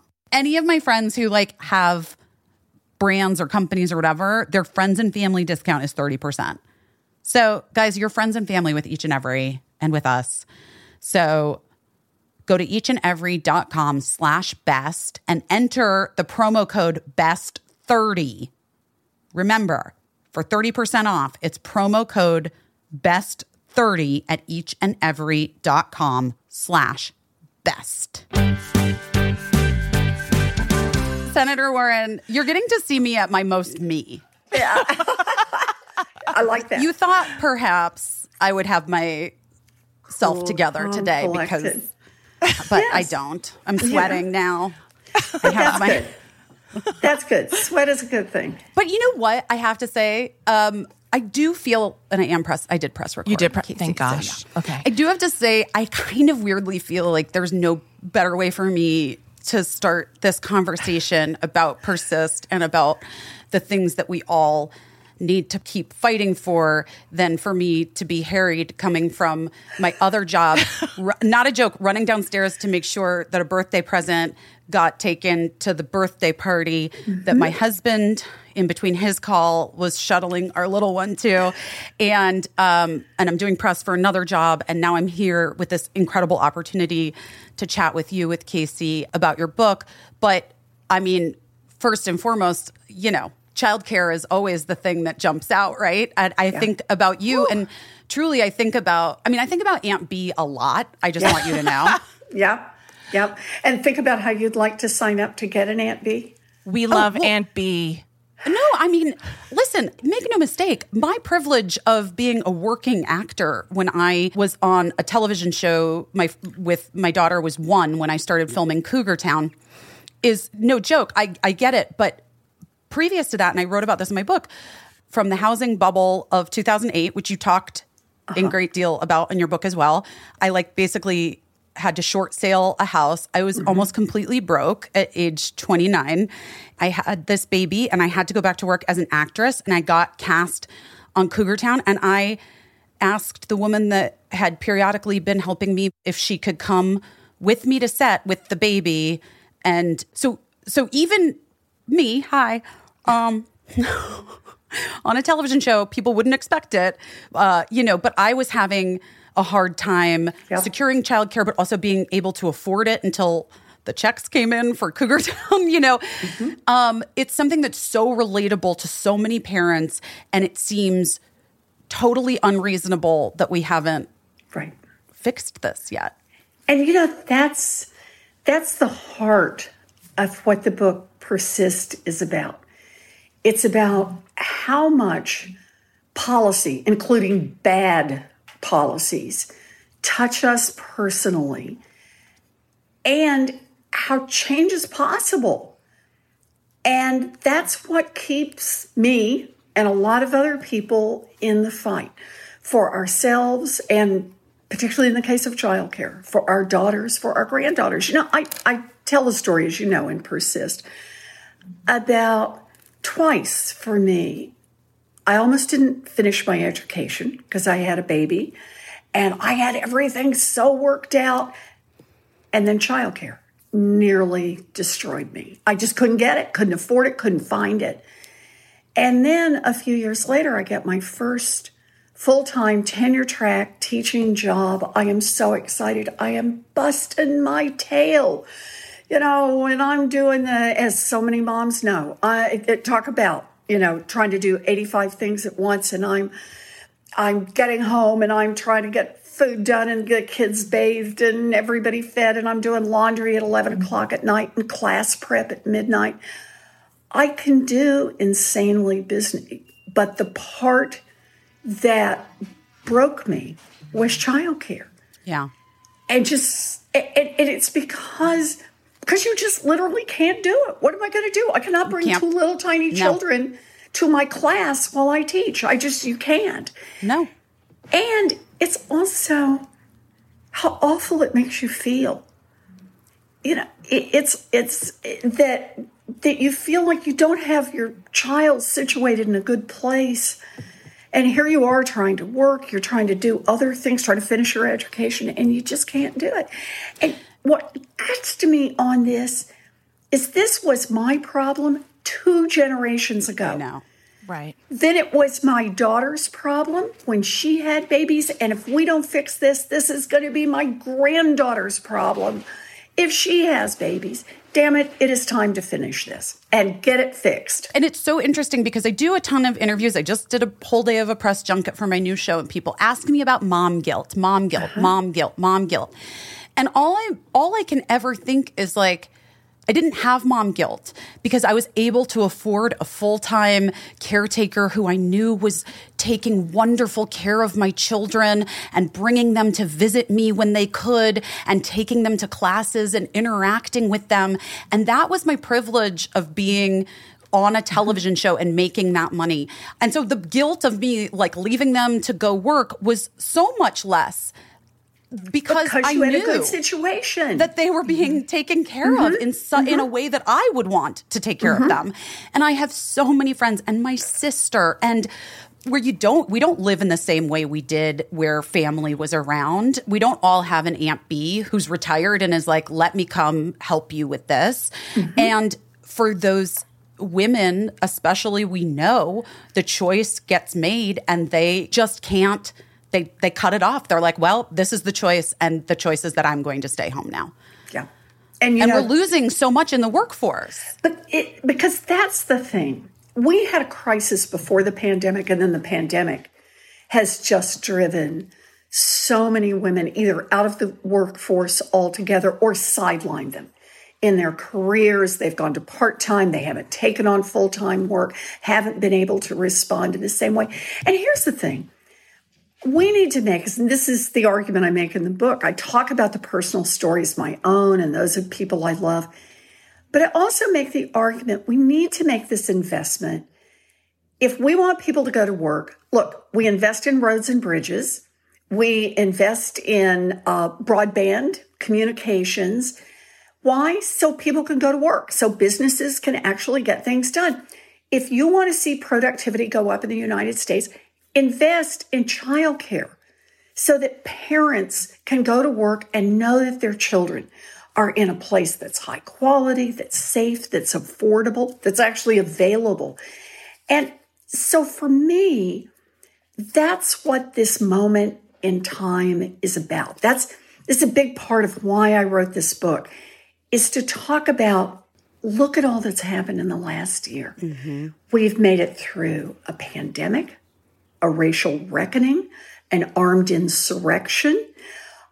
We have a new president. And now we have already passed the biggest rescue package in history, and we have our toes right on the line. The next 100 days, we're going to make critical decisions about what's possible in this country. And for so long, the opportunities for change, those doors have been closed and bolted and double locked. And now, because of all that's happened, the doors are open. They're not wide open, but they're open a little bit. Mm-hmm. And we have this moment when we can lower our shoulder, run at it hard, and make some big deal changes that would affect people's lives. Childcare, student loan debt, care for seniors, a wealth tax to bring in more revenue, things that would make big structural differences in our economy. Housing, healthcare, we could do those things. Senator Warren, one thing that I love that you said in the book is that what you learned in 2008 was two things. You don't get what you don't fight for. Yep. And two, during a crisis, the door to change opens just a crack. And I do think that we've all sort of felt that in this past year and a half now, that the door is open a crack. Where it feels sometimes to me, I just personally, as somebody who is an activist, who does try to do all of the work, who tries to use the platform, but then also all the other means to helping the people on the front lines make the changes and dictate what the policy should be. It does feel sometimes, though, like insurmountable. And I recently, with the trans laws that are being passed, sorry I'm getting emotional, but I just am. I am, because I care deeply about people in our country. And when I was younger, I thought, well, I'm lucky I live in California, so abortion will never be an issue for me or my friends or people I know or my kids. And they'll have rights and they'll be able to marry who they want to marry. And now I'm just looking at this landscape of these dudes in these states who are being so insidious with their passage of laws in order to take a run at the Supreme Court that they think now is in their favor. And what do we do, Senator Warren? Help me. So the first thing you do is you take a deep breath, center yourself, and then you remember how much power you have. You have an amazing amount of power. You specifically do, Busy, but so does everyone who is listening to this. Look, why do you think so many corporations have stepped up on the trans issues and on voting issues in particular? And we've watched it. It's not because they suddenly grew a conscience. It's because they realize there are so many people out there who are customers, who are employees, and that we as a group are paying attention. We're paying more attention, and we will lift our voices, and we will talk about the things that touch us personally and that we are willing to fight back against. It's part of when I talk about in this book, the importance of persistence. It's the importance of identifying how you're affected, why you care. And it can be because of your heart. You care about these issues and that you're going to be there today and tomorrow and the next day. And when people start to realize that, when elected officials in Washington start to realize that, it changes how the conversation works. Let me give you an example. Childcare. Do you think that presidents were talking about childcare when they addressed the nation back in the 1970s? Nope. Right. In the 80s? Right. In the 90s? Nope, not on your life. The early 2000s? How about in the teens? And the answer is no. But boy, particularly over this last year, we're out there. We're talking about it. We recognize that change is within our reach. And so here we are. I got to be a presidential candidate. I know. Who gave literally dozens and dozens and dozens of town halls, and at virtually every one of them, I started out talking about childcare and got lots of men and lots of women and lots of kids and lots of seniors to at least think a little about, I might want a president that cares about childcare. And then last week, Joe Biden stood up, addressed the nation, and talked about childcare, said he wants to put $425 billion over the next 10 years for childcare and early childhood education. He wants us as a nation to make an investment in childcare. Now, you know me. It needs to be a little bigger. We have some details on the plans. Yes. But think, just for a minute, stop and savor that kind of change. And why did it happen? It happened because of you. It happened because of people who are listening to this podcast. It happened because we got in the fight and said, this matters. And now you can feel it starting to move. And that means, boy, this is the moment. Double down. Put your shoulder into it. Put your shoulder into it. Exactly right. This is the moment. When the door opens a crack, drop your shoulder, right? And run as hard as you can at it. Because the change we make will be the changes for right now, but they'll be the changes for generations to come.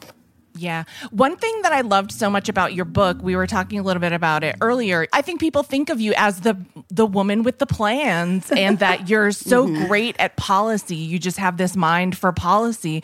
But what you said to me earlier is that policy is personal. People think of policy and they think, oh, this is dry and it's legal and it's official. But when you start to attach those to, oh, this has to do with my aunt and her health, and this has to do with my mom or my child or me and my future, then policy is personal. And so when I first became interested in politics was when I had been working in television for years and things started to change in television. And I went from having regular health insurance to all these companies being like, yeah, we're not going to do that anymore. Like, we're not going to give you health insurance anymore. It's just like, you're not going to have it. And then suddenly I had a family and I was like, I don't know how I'm going to insure my family. And there were years when we scrambled, and that's when I started to be like, wait, like, this isn't a given. This is like a thing that I always just assumed would be a given. It had been a given my whole entire life. That's when I really began to be like, oh no, like the floor just dropped out. That's when it became personal for me. And I was kind of embarrassed that it hadn't been before. You know, Casey, though, I think that's it. We all have different awakenings at different moments and things that really start to hit us, right, about how the world works. I start this book, I take all the perspectives. I think about what I bring to a fight and others. So I organize this book around being a mother, a teacher, a planner, a fighter, exactly, a learner, and a woman. Yeah. And I try to talk about how different pieces fit together for me and for people I love. Because ultimately, if we don't make this move, if we don't say now is the time and let's make change, we're all going to be poor.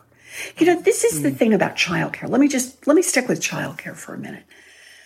We know the personal reasons for childcare, right? You talk about them, I talk about them. For me, I wouldn't have finished my education. I would have quit my first big professional job. No, maybe someday I'd have gotten back on the track. Then again, maybe not. There's no way to know that. I think about how many other women were knocked off in my generation, in my daughter's generation. How many will be knocked off in my granddaughter's generation? But here's the thing. Even if you don't have children and don't worry about childcare, you don't know anyone who has children and worries about, you don't like children and worry about childcare, whatever your position is, you should care about universal child care. And here's why. Starting back in the 1970s, as more and more mothers, not just women, we already had a lot of women who didn't have children were in the workforce, but as mothers started going into the workforce, GDP in the United States went up. Productivity goes up. We become richer as a nation. And year by year, you watch more and more mothers of children going into the workforce. This is my generation doing this. You're welcome, right? Yes. That the country got richer. Then what happens around the year 2000 is it just a lot stops. of things. Y2K. Yeah, a lot of things happen. But it a lot stops. of things happened, truly. It's true. And it just flattens out and actually declines a little. Childcare is so hard to get. The overall trying to put this together gets harder and harder. So we see fewer and fewer women with children in the workforce. So there was a study done after this, just a couple of years ago, and it said if the United States, if women had continued to go into the workforce, mothers, at the same rate that they did in several other countries around the world, Norway, then our entire economy right now would be $1.5 trillion richer. Oh, my Lord. And I say that by way of saying, think about what that means. Invest in each other and we all do better. But this Senator is, okay. Warren, I have so many deep theories about this. I want to take you out for so many beers to talk about this. I am so ready. Same. Casey, this is a thing that Casey and I have talked about for years. Partially because, you know, at its very, very kernel of a core, it's about the patriarchy and white supremacy, and it's about these bros wanting to keep themselves in power, so perpetrating cultural ideas that reinforce these horrible fucking things that young women watch and learn. Sorry, I just swore in front of a senator, Casey. I'm so sorry. I think she said hell or damn in her book. Yeah, okay. I know, but I am embarrassed. My mother is going to be so mad at me, Senator Warren. But there's something uniquely American about like the patriarchy being like, you know what, it might be good for our gross national product, but we're willing to trade on that to maintain patriarchal power. But you know, that's the thing. Nobody's going to give up power just because. Right. And this goes back to what we were talking about earlier, and that Busy was making the point. You don't get what you don't fight for. That's right. So this really is. This is our fight. This is my fight. This is your fight. And it is the fight of every person today who is ready to say enough. That's what this book is about. It says, it lays out the agenda. You know me, I've always got a plan. Yeah, I love the plan. And says, here are the pieces we need if we're really going to build an America of opportunity, not just for some, but opportunity for everyone. Oh, so good. Well, we always talk about pivots on this show. So I do want to get your pivot story because I told Busy on the phone last night, you're practically made of pivots. I was just going to say which one you want to start with. Like, what would you say was your biggest pivot in your life, the one that had the most impact on your life? Oh, wow. So I tell you what, how about I'll lay out a little buffet and you can pick. Okay. When I got fired when I was pregnant. Yeah. And I made the decision to go back to school, and of all the crazy things, and it felt crazy, to go to law school. I mean, here I am, this kid who's grown up in Oklahoma. I'm the first of my family to graduate from college and get this teaching job. Making that pivot, big one, but I'll give you a second one. Divorce. That's a big pivot.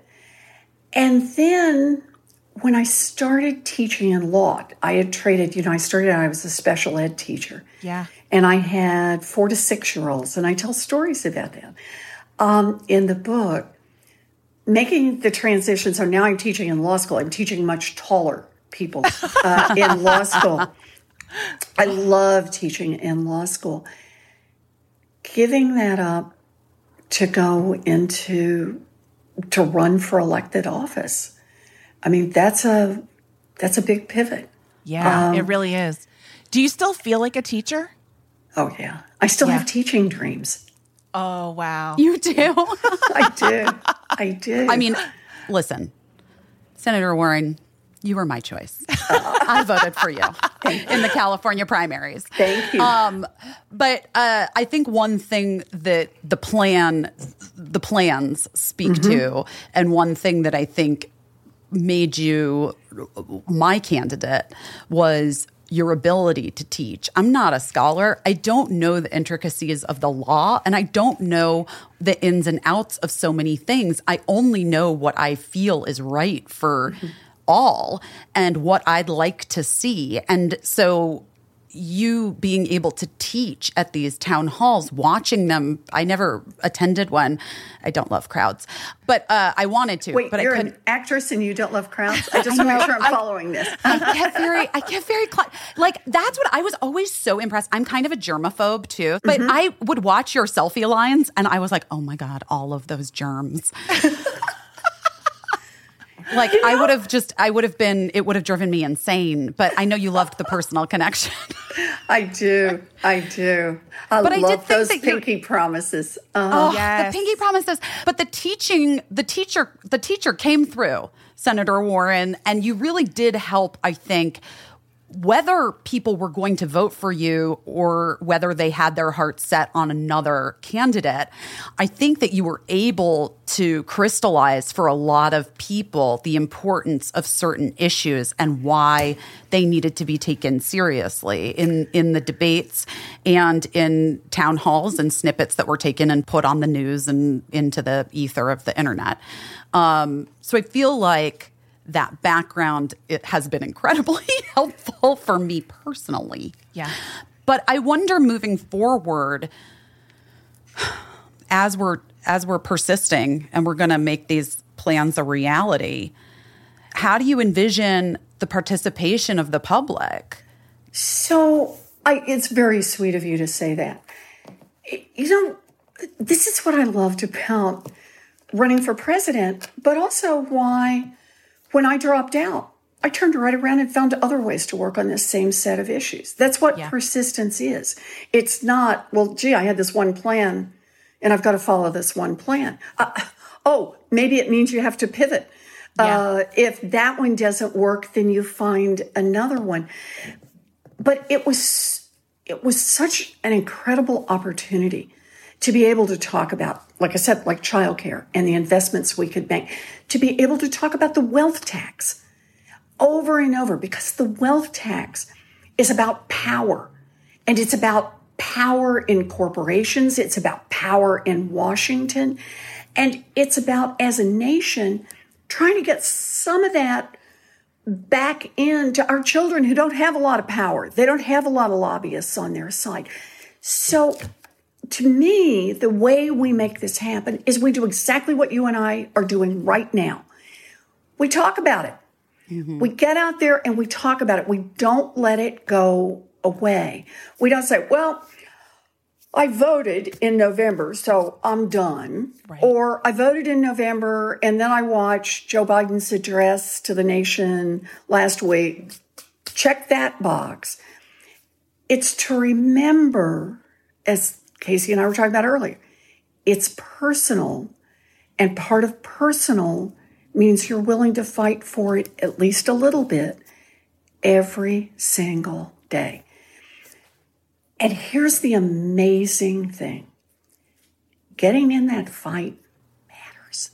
Yeah. It matters. It matters. And we're watching it move and matter. So I'll give you an example around this. Student loan debt. When I first went to Congress, nobody's talking about it. I mean, not at all. I put together my very first bill as a fresh new senator, and it's very modest compared to where we are right now. But it says, let's refinance student loan interest rates to bring them down so people can pay off their debt faster. Do you know how many co-sponsors I could get for that bill? I have a feeling not a lot. Zero. Zero. None. None. Because it was that far out there. It was so beyond what anybody was talking about. But I went out and talked about it publicly and, tweeted about it and posted Facebook and so on. And by golly, in no time at all, there were people all around this country saying, sign me up. And also saying, and while you're at it, how about we just get rid of some of this debt? And it grew until a couple of things happened. President Obama canceled some student loan debt. Now, it was a narrow slice, but wiped out student loan debt for some people who had been cheated by for-profit colleges. President Trump, during the pandemic, canceled all interest on all student loan debt, no matter who you were and whether you could manage it or not manage it. That's $5 billion a month, just gone. President Biden has now done the same thing. So we've watched 3 presidents in a row take on debt cancellation. And we are now in a place where in 2020, every Democrat who was running in the primary had some version of student loan debt cancellation. And we now have a president who we're talking about how it should be done, how much should be done. $50,000 should be canceled. That's what Chuck Schumer and I are pushing hard for. And it is possible. It's within our grasp. That didn't happen because of me. It happened because of us. It happened because of our persistence. We push it through. It's going to be life-changing. Yep. So, okay, are the calls to your senators, are they necessary? Do they work? Yes, ma'am, they work. In fact, I'll tell you. Wait, say it again. Say it again for the people at home, guys. Calls to your senators, calls to your representatives work, as do emails. What if your senator is on the same page as you? Does it still count? Yes. Is it still worth it? Because it moves it up in the priority. Mm-hmm. Every senator has a brain that is only this big. It's obviously bigger than their heads, but it's finite. It's just this big, and there are 80 bazillion things going on in Congress at any one time, and people try to prioritize and what they care about. Every time you call and say this matters to me, it moves closer to the center of that brain. It moves up. And so even if your senators, even if your rep is one of the good ones, it is important to call and get your issue moved up on the attention list. And here's another little hint. The more it moves up on your senator's attention list, the more it moves up on the leader of the Senate's list, on the Speaker of the House's list, and on the President of the United States list. So you get real bang for your buck out of this. Phone calls, emails, texts, and doing things publicly. So posting about it on Facebook, telling your story, retweeting when other people talk about it. These are what put wind in our sails. I talk about in the book about change and how it comes about. And part of it is, I think of this as an inside-outside game. So I'm on the inside. I'll figure out a path. We need a statute, and I've already written it. It's a pending bill to change childcare. We don't need a statute. We need a president of the United States who will just sign a release to get rid of student loan debt. So there's 2 things. Mm-hmm. That's my job on the inside, to identify the ways around it and what the language is and so on. But we need wind from the outside. Mm-hmm. We need enough Americans. We need enough people saying, yes, we need to get this done. We do that, that's how we'll make change. That is a hot tip straight from Senator Elizabeth Warren, everyone. One thing I want to compliment you on, and I think it's useful to probably a lot of people that are listening to this podcast. You talk about corruption, you talk about housing, education, healthcare, economy, all of the problems with that, but you also very pointedly say that none of the problems with any of these things will be fixed without dismantling racism. And specifically that it's not enough to be not racist. You must work toward being anti-racist. And that is a huge deal. And so I just want to give you a round of applause for that. Thank you. Policy is not race neutral. No. So you could look at something like our housing policy in America right now. You say, well, look as much as you want. It won't say anything about African Americans or communities of color. But here's the deal. Housing is the number one way that Americans build wealth. You buy a house, it appreciates over time, you pay it off. If you're really lucky, you can roll it over to the next generation. Grandma and grandpa die in it, and the next generation does a little better. No surprise that the federal government, for decades, subsidized the purchase of homes for white people and undercut the purchase of homes for black people. It's called redlining. And this was federal law until the mid-1960s. So mid-1960s, we said we're not going to do that anymore. But it had already created this huge racial wealth gap in America. And so just having neutral laws, anyone can live anywhere, theoretically, but not paying attention to that housing gap and all that comes from that wealth gap that it creates. Differences in education, differences in health outcomes, differences in total economic security. All of that has been embedded in the system. People ask, what is structural racism? That's structural racism. Yeah. And it's not enough as a country for us to say, well, we're not enacting new racist laws. No, we have to be anti-racist. We have to see it, call it out, and put plans in place to counteract the racist effects. So that's another part. There's a whole chapter in the book about this, as you know. Yeah, it was amazing. There's one other thing I really, really want to compliment you on, and I know that Busy does as well, because I know it was thrilling to both of us, which is you talk a lot about I lost and that was hard for me. I wasn't used to it. You were historic. You played an historic role in this presidential election in the way that you handled Michael Bloomberg during the debates. You said, not today, Michael Bloomberg, not another billionaire. You shut him down. You turned it. You know what I mean? And in the end, you don't need a pep talk from me, Senator Warren.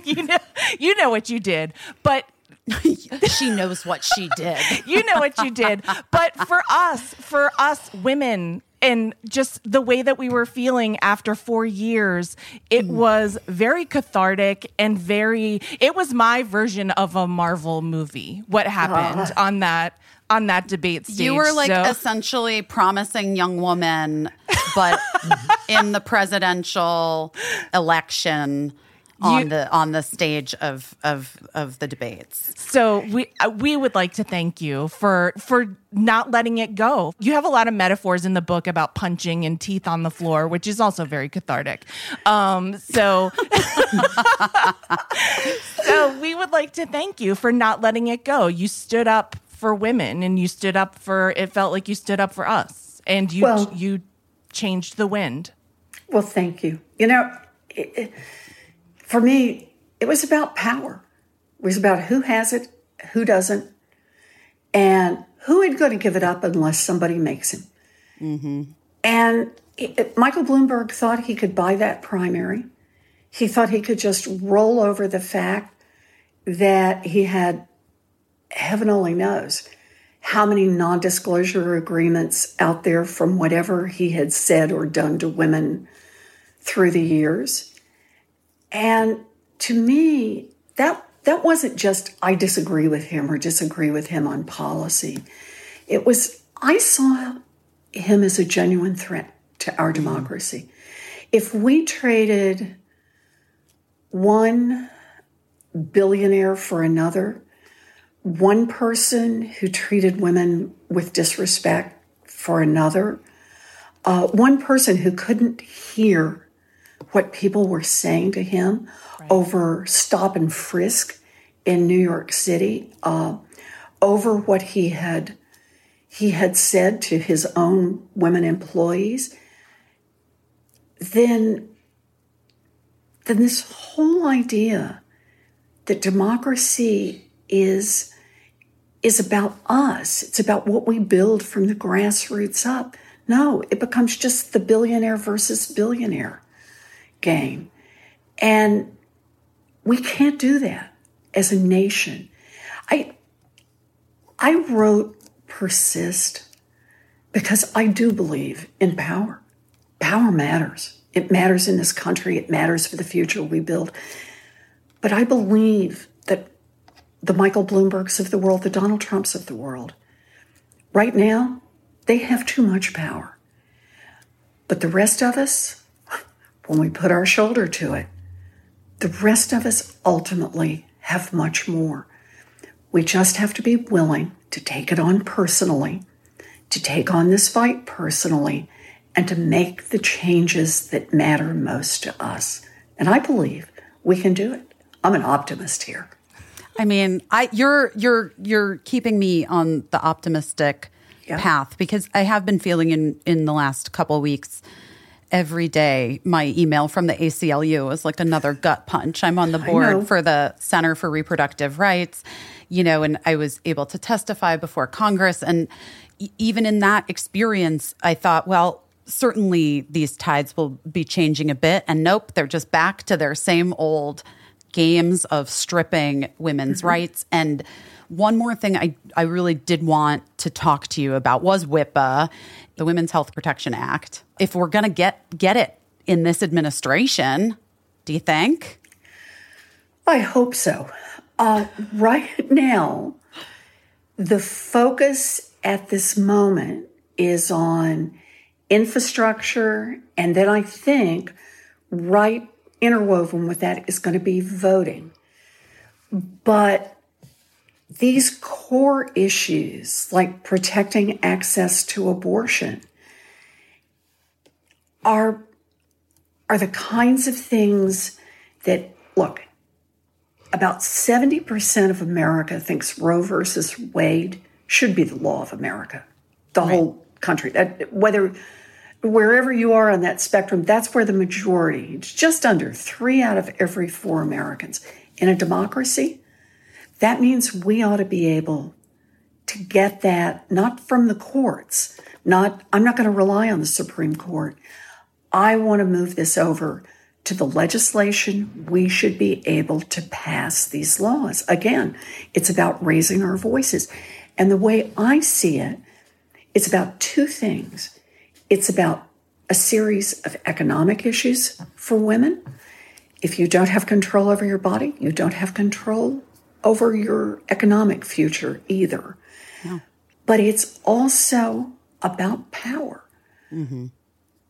I tell the story in the book about being in Indiana. I know. I was crying. I know. It made me cry too.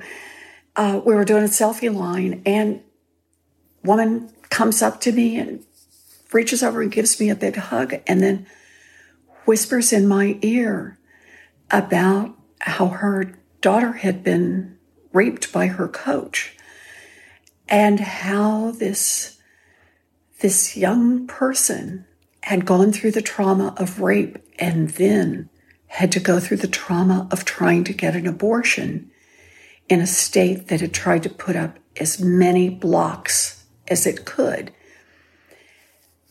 And she said, please keep fighting for access to abortion. And I thought of this as this young woman who had been through this terrible trauma needed to be treated with some dignity and respect. If she had a decision to make, she should decide who's going to help her. Her mother, her doctor, her pastor. But it is not the role of the government to step in and tell her what she must do. And again, it's why I talk about, in all these cases, these fights are personal. They are us. They are our sisters, our daughters, our sons who are affected by what we do.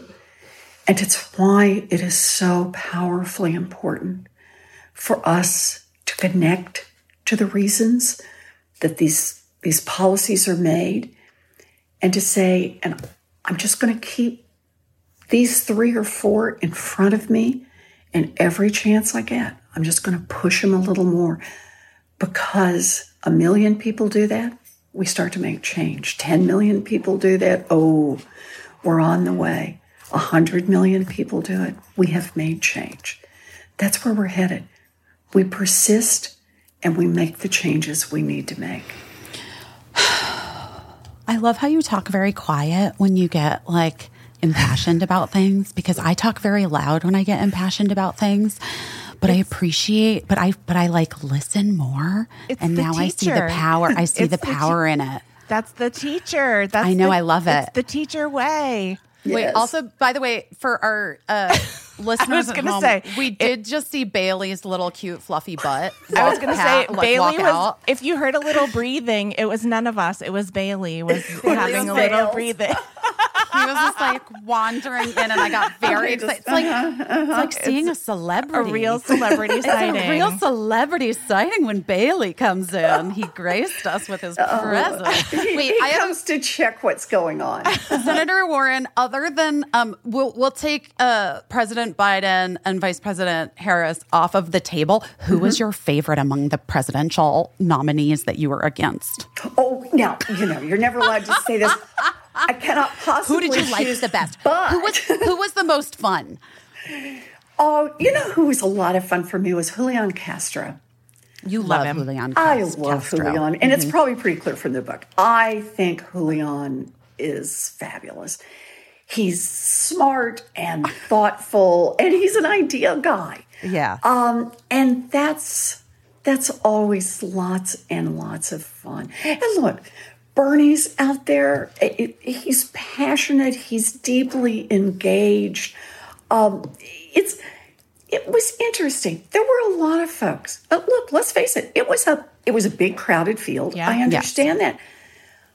But people who care, people who are willing to turn their lives upside down because they care about the direction our country's going. And in a general sense, we were all aiming in the same direction. Mm-hmm. We wanted to get rid of Donald Trump as president of the United States. And by golly, once Joe Biden had the nomination, we all did what we could. All of us. It wasn't just me. Lots of folks. What we could do to try to bring as many people in, to turn out the vote, to have people engaged. And that's how we did it.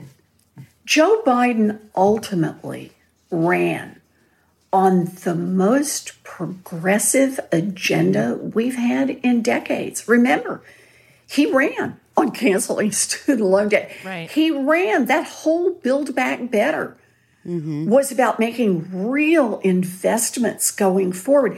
He ran on a full set of progressive issues because that's what that year was about. A pandemic, we need a government on our side.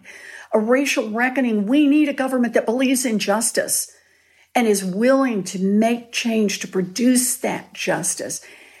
And now that's a big part. He won by 7 million votes. That's more than anybody has ever won any election before. Now is the chance to make the change. We got it. Doors open, just a crack. Everybody ready? Lower your shoulder. Let's run at this. I just want to say, because we have so many women who are listening, who are fans, who love you, who now know that calling their senators and their representatives is a thing that we need to keep doing because it really does work. And just the other thing that I want to ask you about, because I know you feel very passionately about this, like there might be someone listening to this who's like, I wish I could run for city council because I just feel like this is what we need. And so just give your elevator pitch before you have to run. If you want to make change and you think you can do it, run for office. Look, I'm somebody who had never run for office before. I hadn't thought about it in a million years.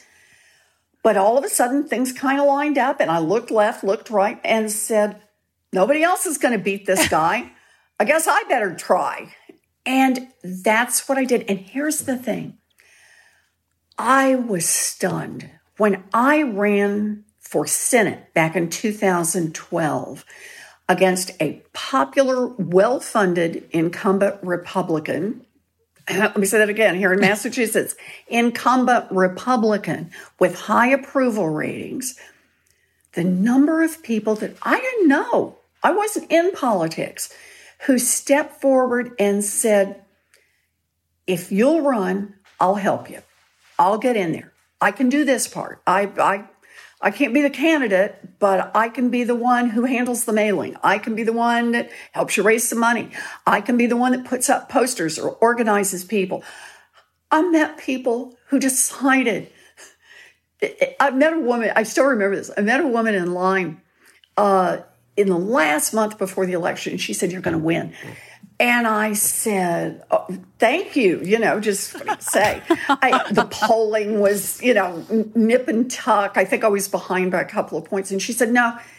She said, my best friend and I decided 11 months ago that we wanted to help you win. And so twice a week, we changed our work hours, and twice a week, we stand out in the traffic circle near our home for 2 hours with Warren for Senate signs. And she said, and at first, people just looked at us like we were crazy. And, and then finally people started honking. And she said, now everybody honks. Everybody gives us, pump fist. That's how we know you're going to win. And when I heard this story, all I thought is, I've never met you. I don't know you. And God bless you. Yeah. You showed up and helped. So here's my pitch to everyone who's listening. Be the one who runs or be the one who helps someone who runs. Because that is truly one of the important steps to making change. Yes. When we need more women in positions of power. Yes. And Senator Warren, I cannot thank you enough for gracing our little podcast with your impressive presence. Thank you so much. The book is Persist. The book is it's amazing. Out now. It's amazing. Thanks, Mitch McConnell, for the catchphrase. Well, I was going to say, because my husband, I think I'm going to go on record. This is the only good thing Mitch McConnell has ever done for our country.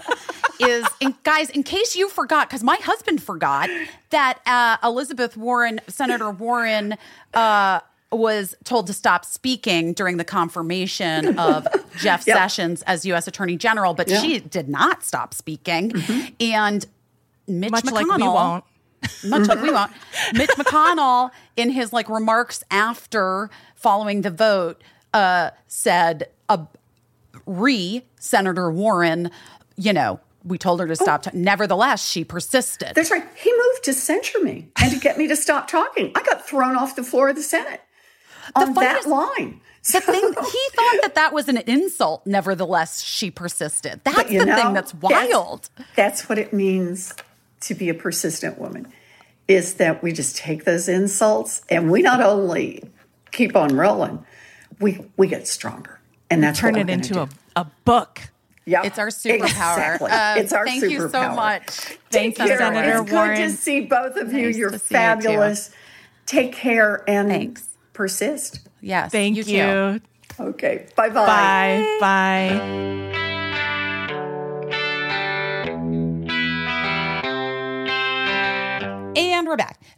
You guys, Elizabeth Warren. She's amazing. I mean, wow. I mean it when I say it. I really like how she gets very quiet when she's saying something of great import because you have to listen. And maybe I should start to do that instead of what I've done for years, which is get very fucking loud.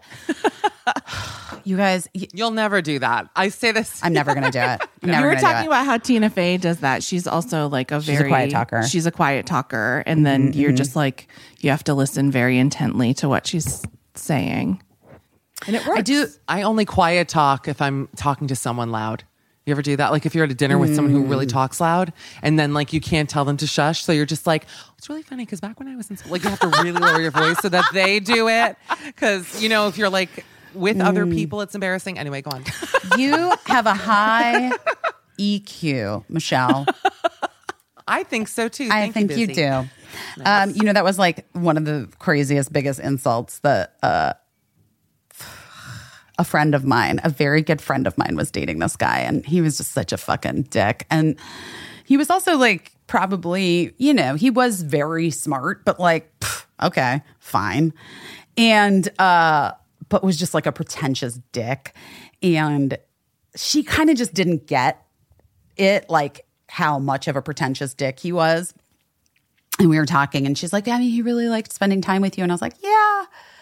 Interesting. Yeah, he's all right. Yeah, I mean, I'm on, like, I'm honest with my friends, okay? Yeah. Like, I'm just like, listen, it wasn't my favorite hang. You know what I mean? I hope that he was just nervous, maybe intimidated by our closeness, and that in the future, maybe we can get to know each other better. And she goes, well, you know what he did say? He was like, Busy is just, she's so emotionally intelligent. I watched her do this thing, da-da-da-da-da. And I was like, he just told you I was stupid. He just told you that he thought I was stupid. Now you're doing a blind item. Well, it is a blind item, but only because I don't want to. Well, it doesn't matter because, you know, where is that guy? Who was it? We don't even know. I know. Yeah. And ugh. Anyway. But I think that's a nice thing to say. Was I being shaded just now? I think no, I wasn't shading you. No, I wasn't shading you. That it is nice unless it's being said as an insult. I got you. Because like that's the only way you're intelligent emotionally. Yes, the only thing this guy could say about me was that I was emotionally intelligent. And I was like, fuck you. Fuck you, you fucking asshole. You know what? You're not. You're a dick. And he's gone.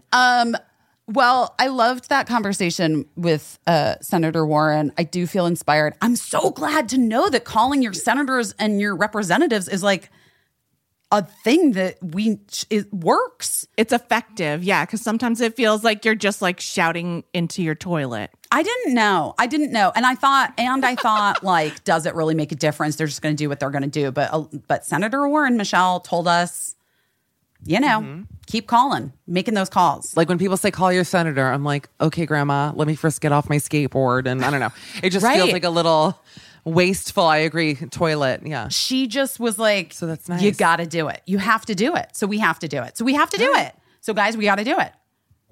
I'll do it for her. All right. I'm going to do it for her too. I'm going to do it for, and my children and my children's children. Oh, busy. All right. Whatever. Do it for One Direction. Yeah.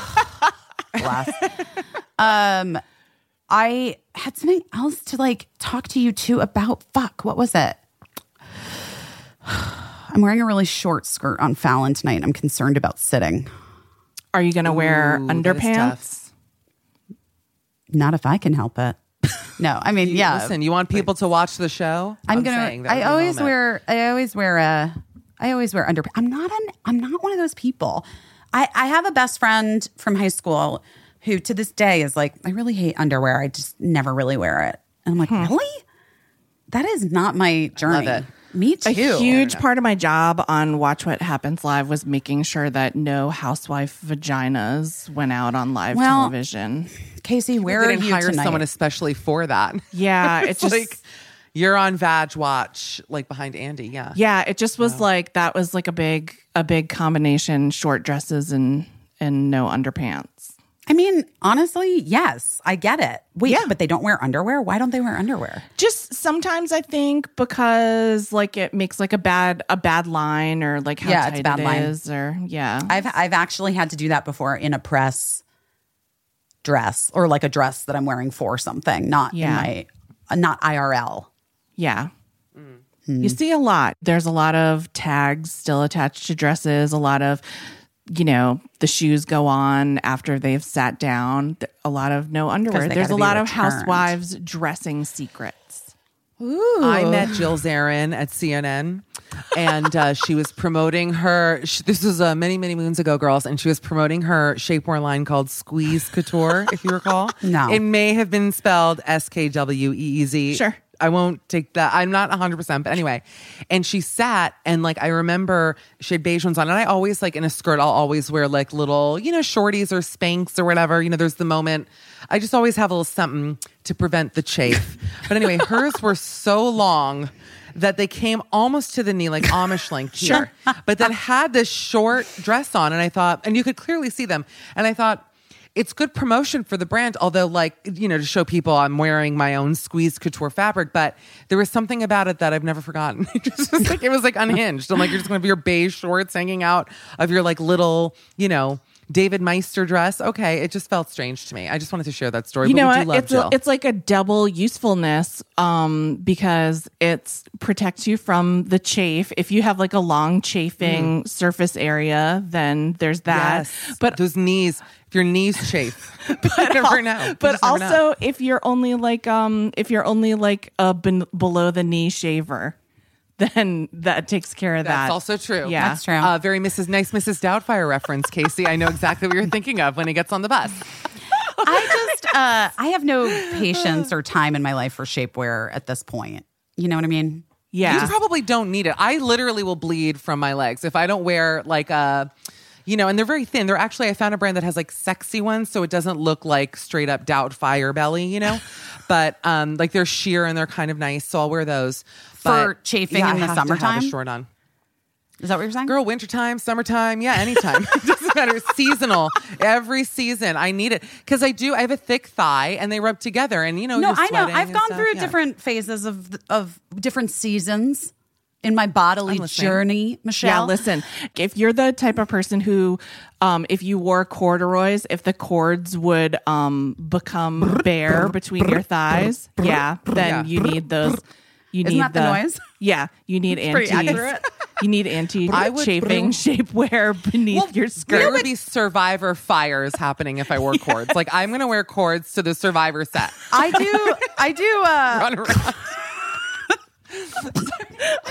I do use the Mega Babe thigh Oh, anti-chafing. glide. Yeah. But you know what else I use? There's just like one at CVS that's like I think it's Arm & Hammer.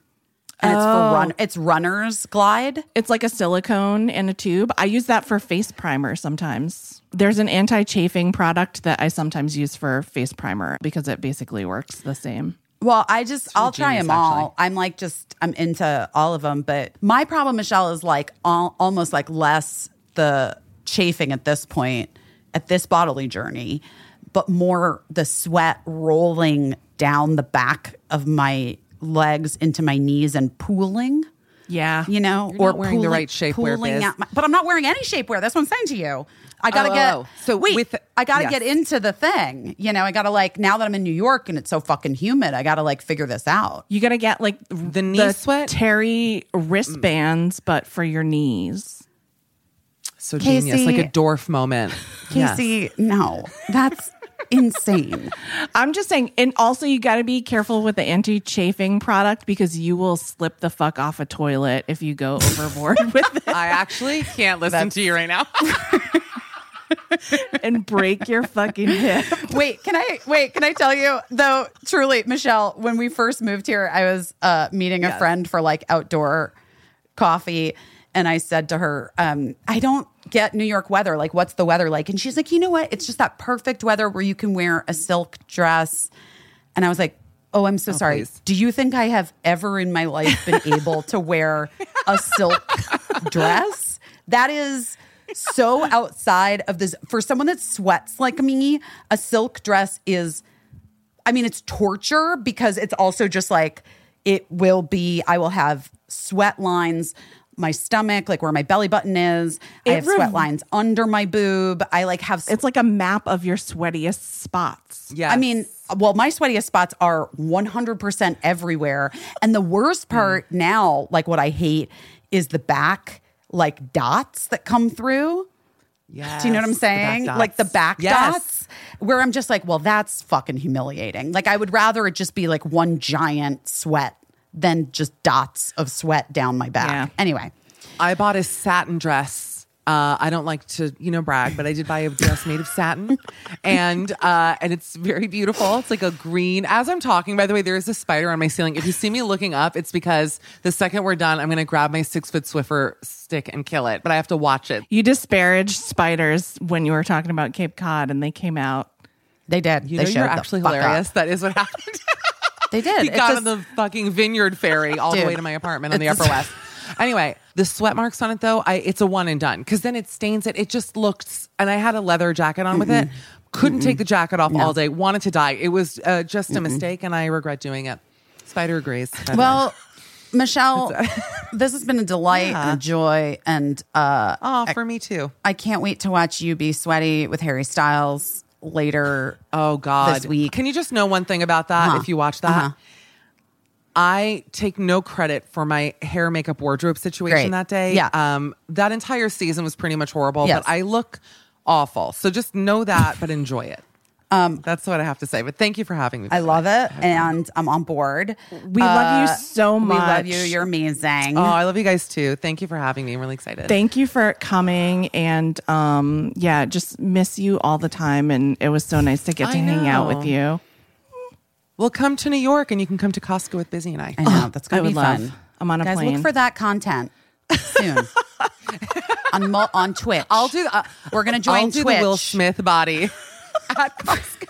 I'm going to wear Will Smith's outfit to Costco. You can Twitch it. We're going to Twitch it. Okay, great. We're going to become Twitch streamers, and we're going to go to Costco together.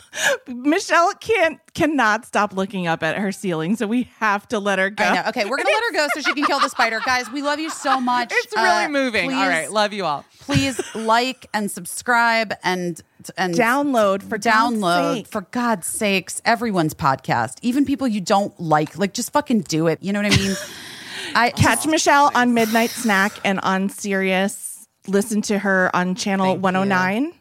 in the mornings. Yes, and please come on my podcast if you ever have a spare second. We'd love to have you. We do. Yeah, Let's do it. Wait, yeah, I we're actually doing am it. doing it. Wait, I'm doing your Sirius show on Thursday. You're doing Sirius this week, Thursday, yeah. but then we can have more time together on the podcast. I would Yes. love it. Both. Okay. We'll do Sounds- both. Yay. Both. All right, guys. All right. We love you. We love you. Keep doing your best. Bye. Bye. I don't know what I'm doing, but I'm doing my best.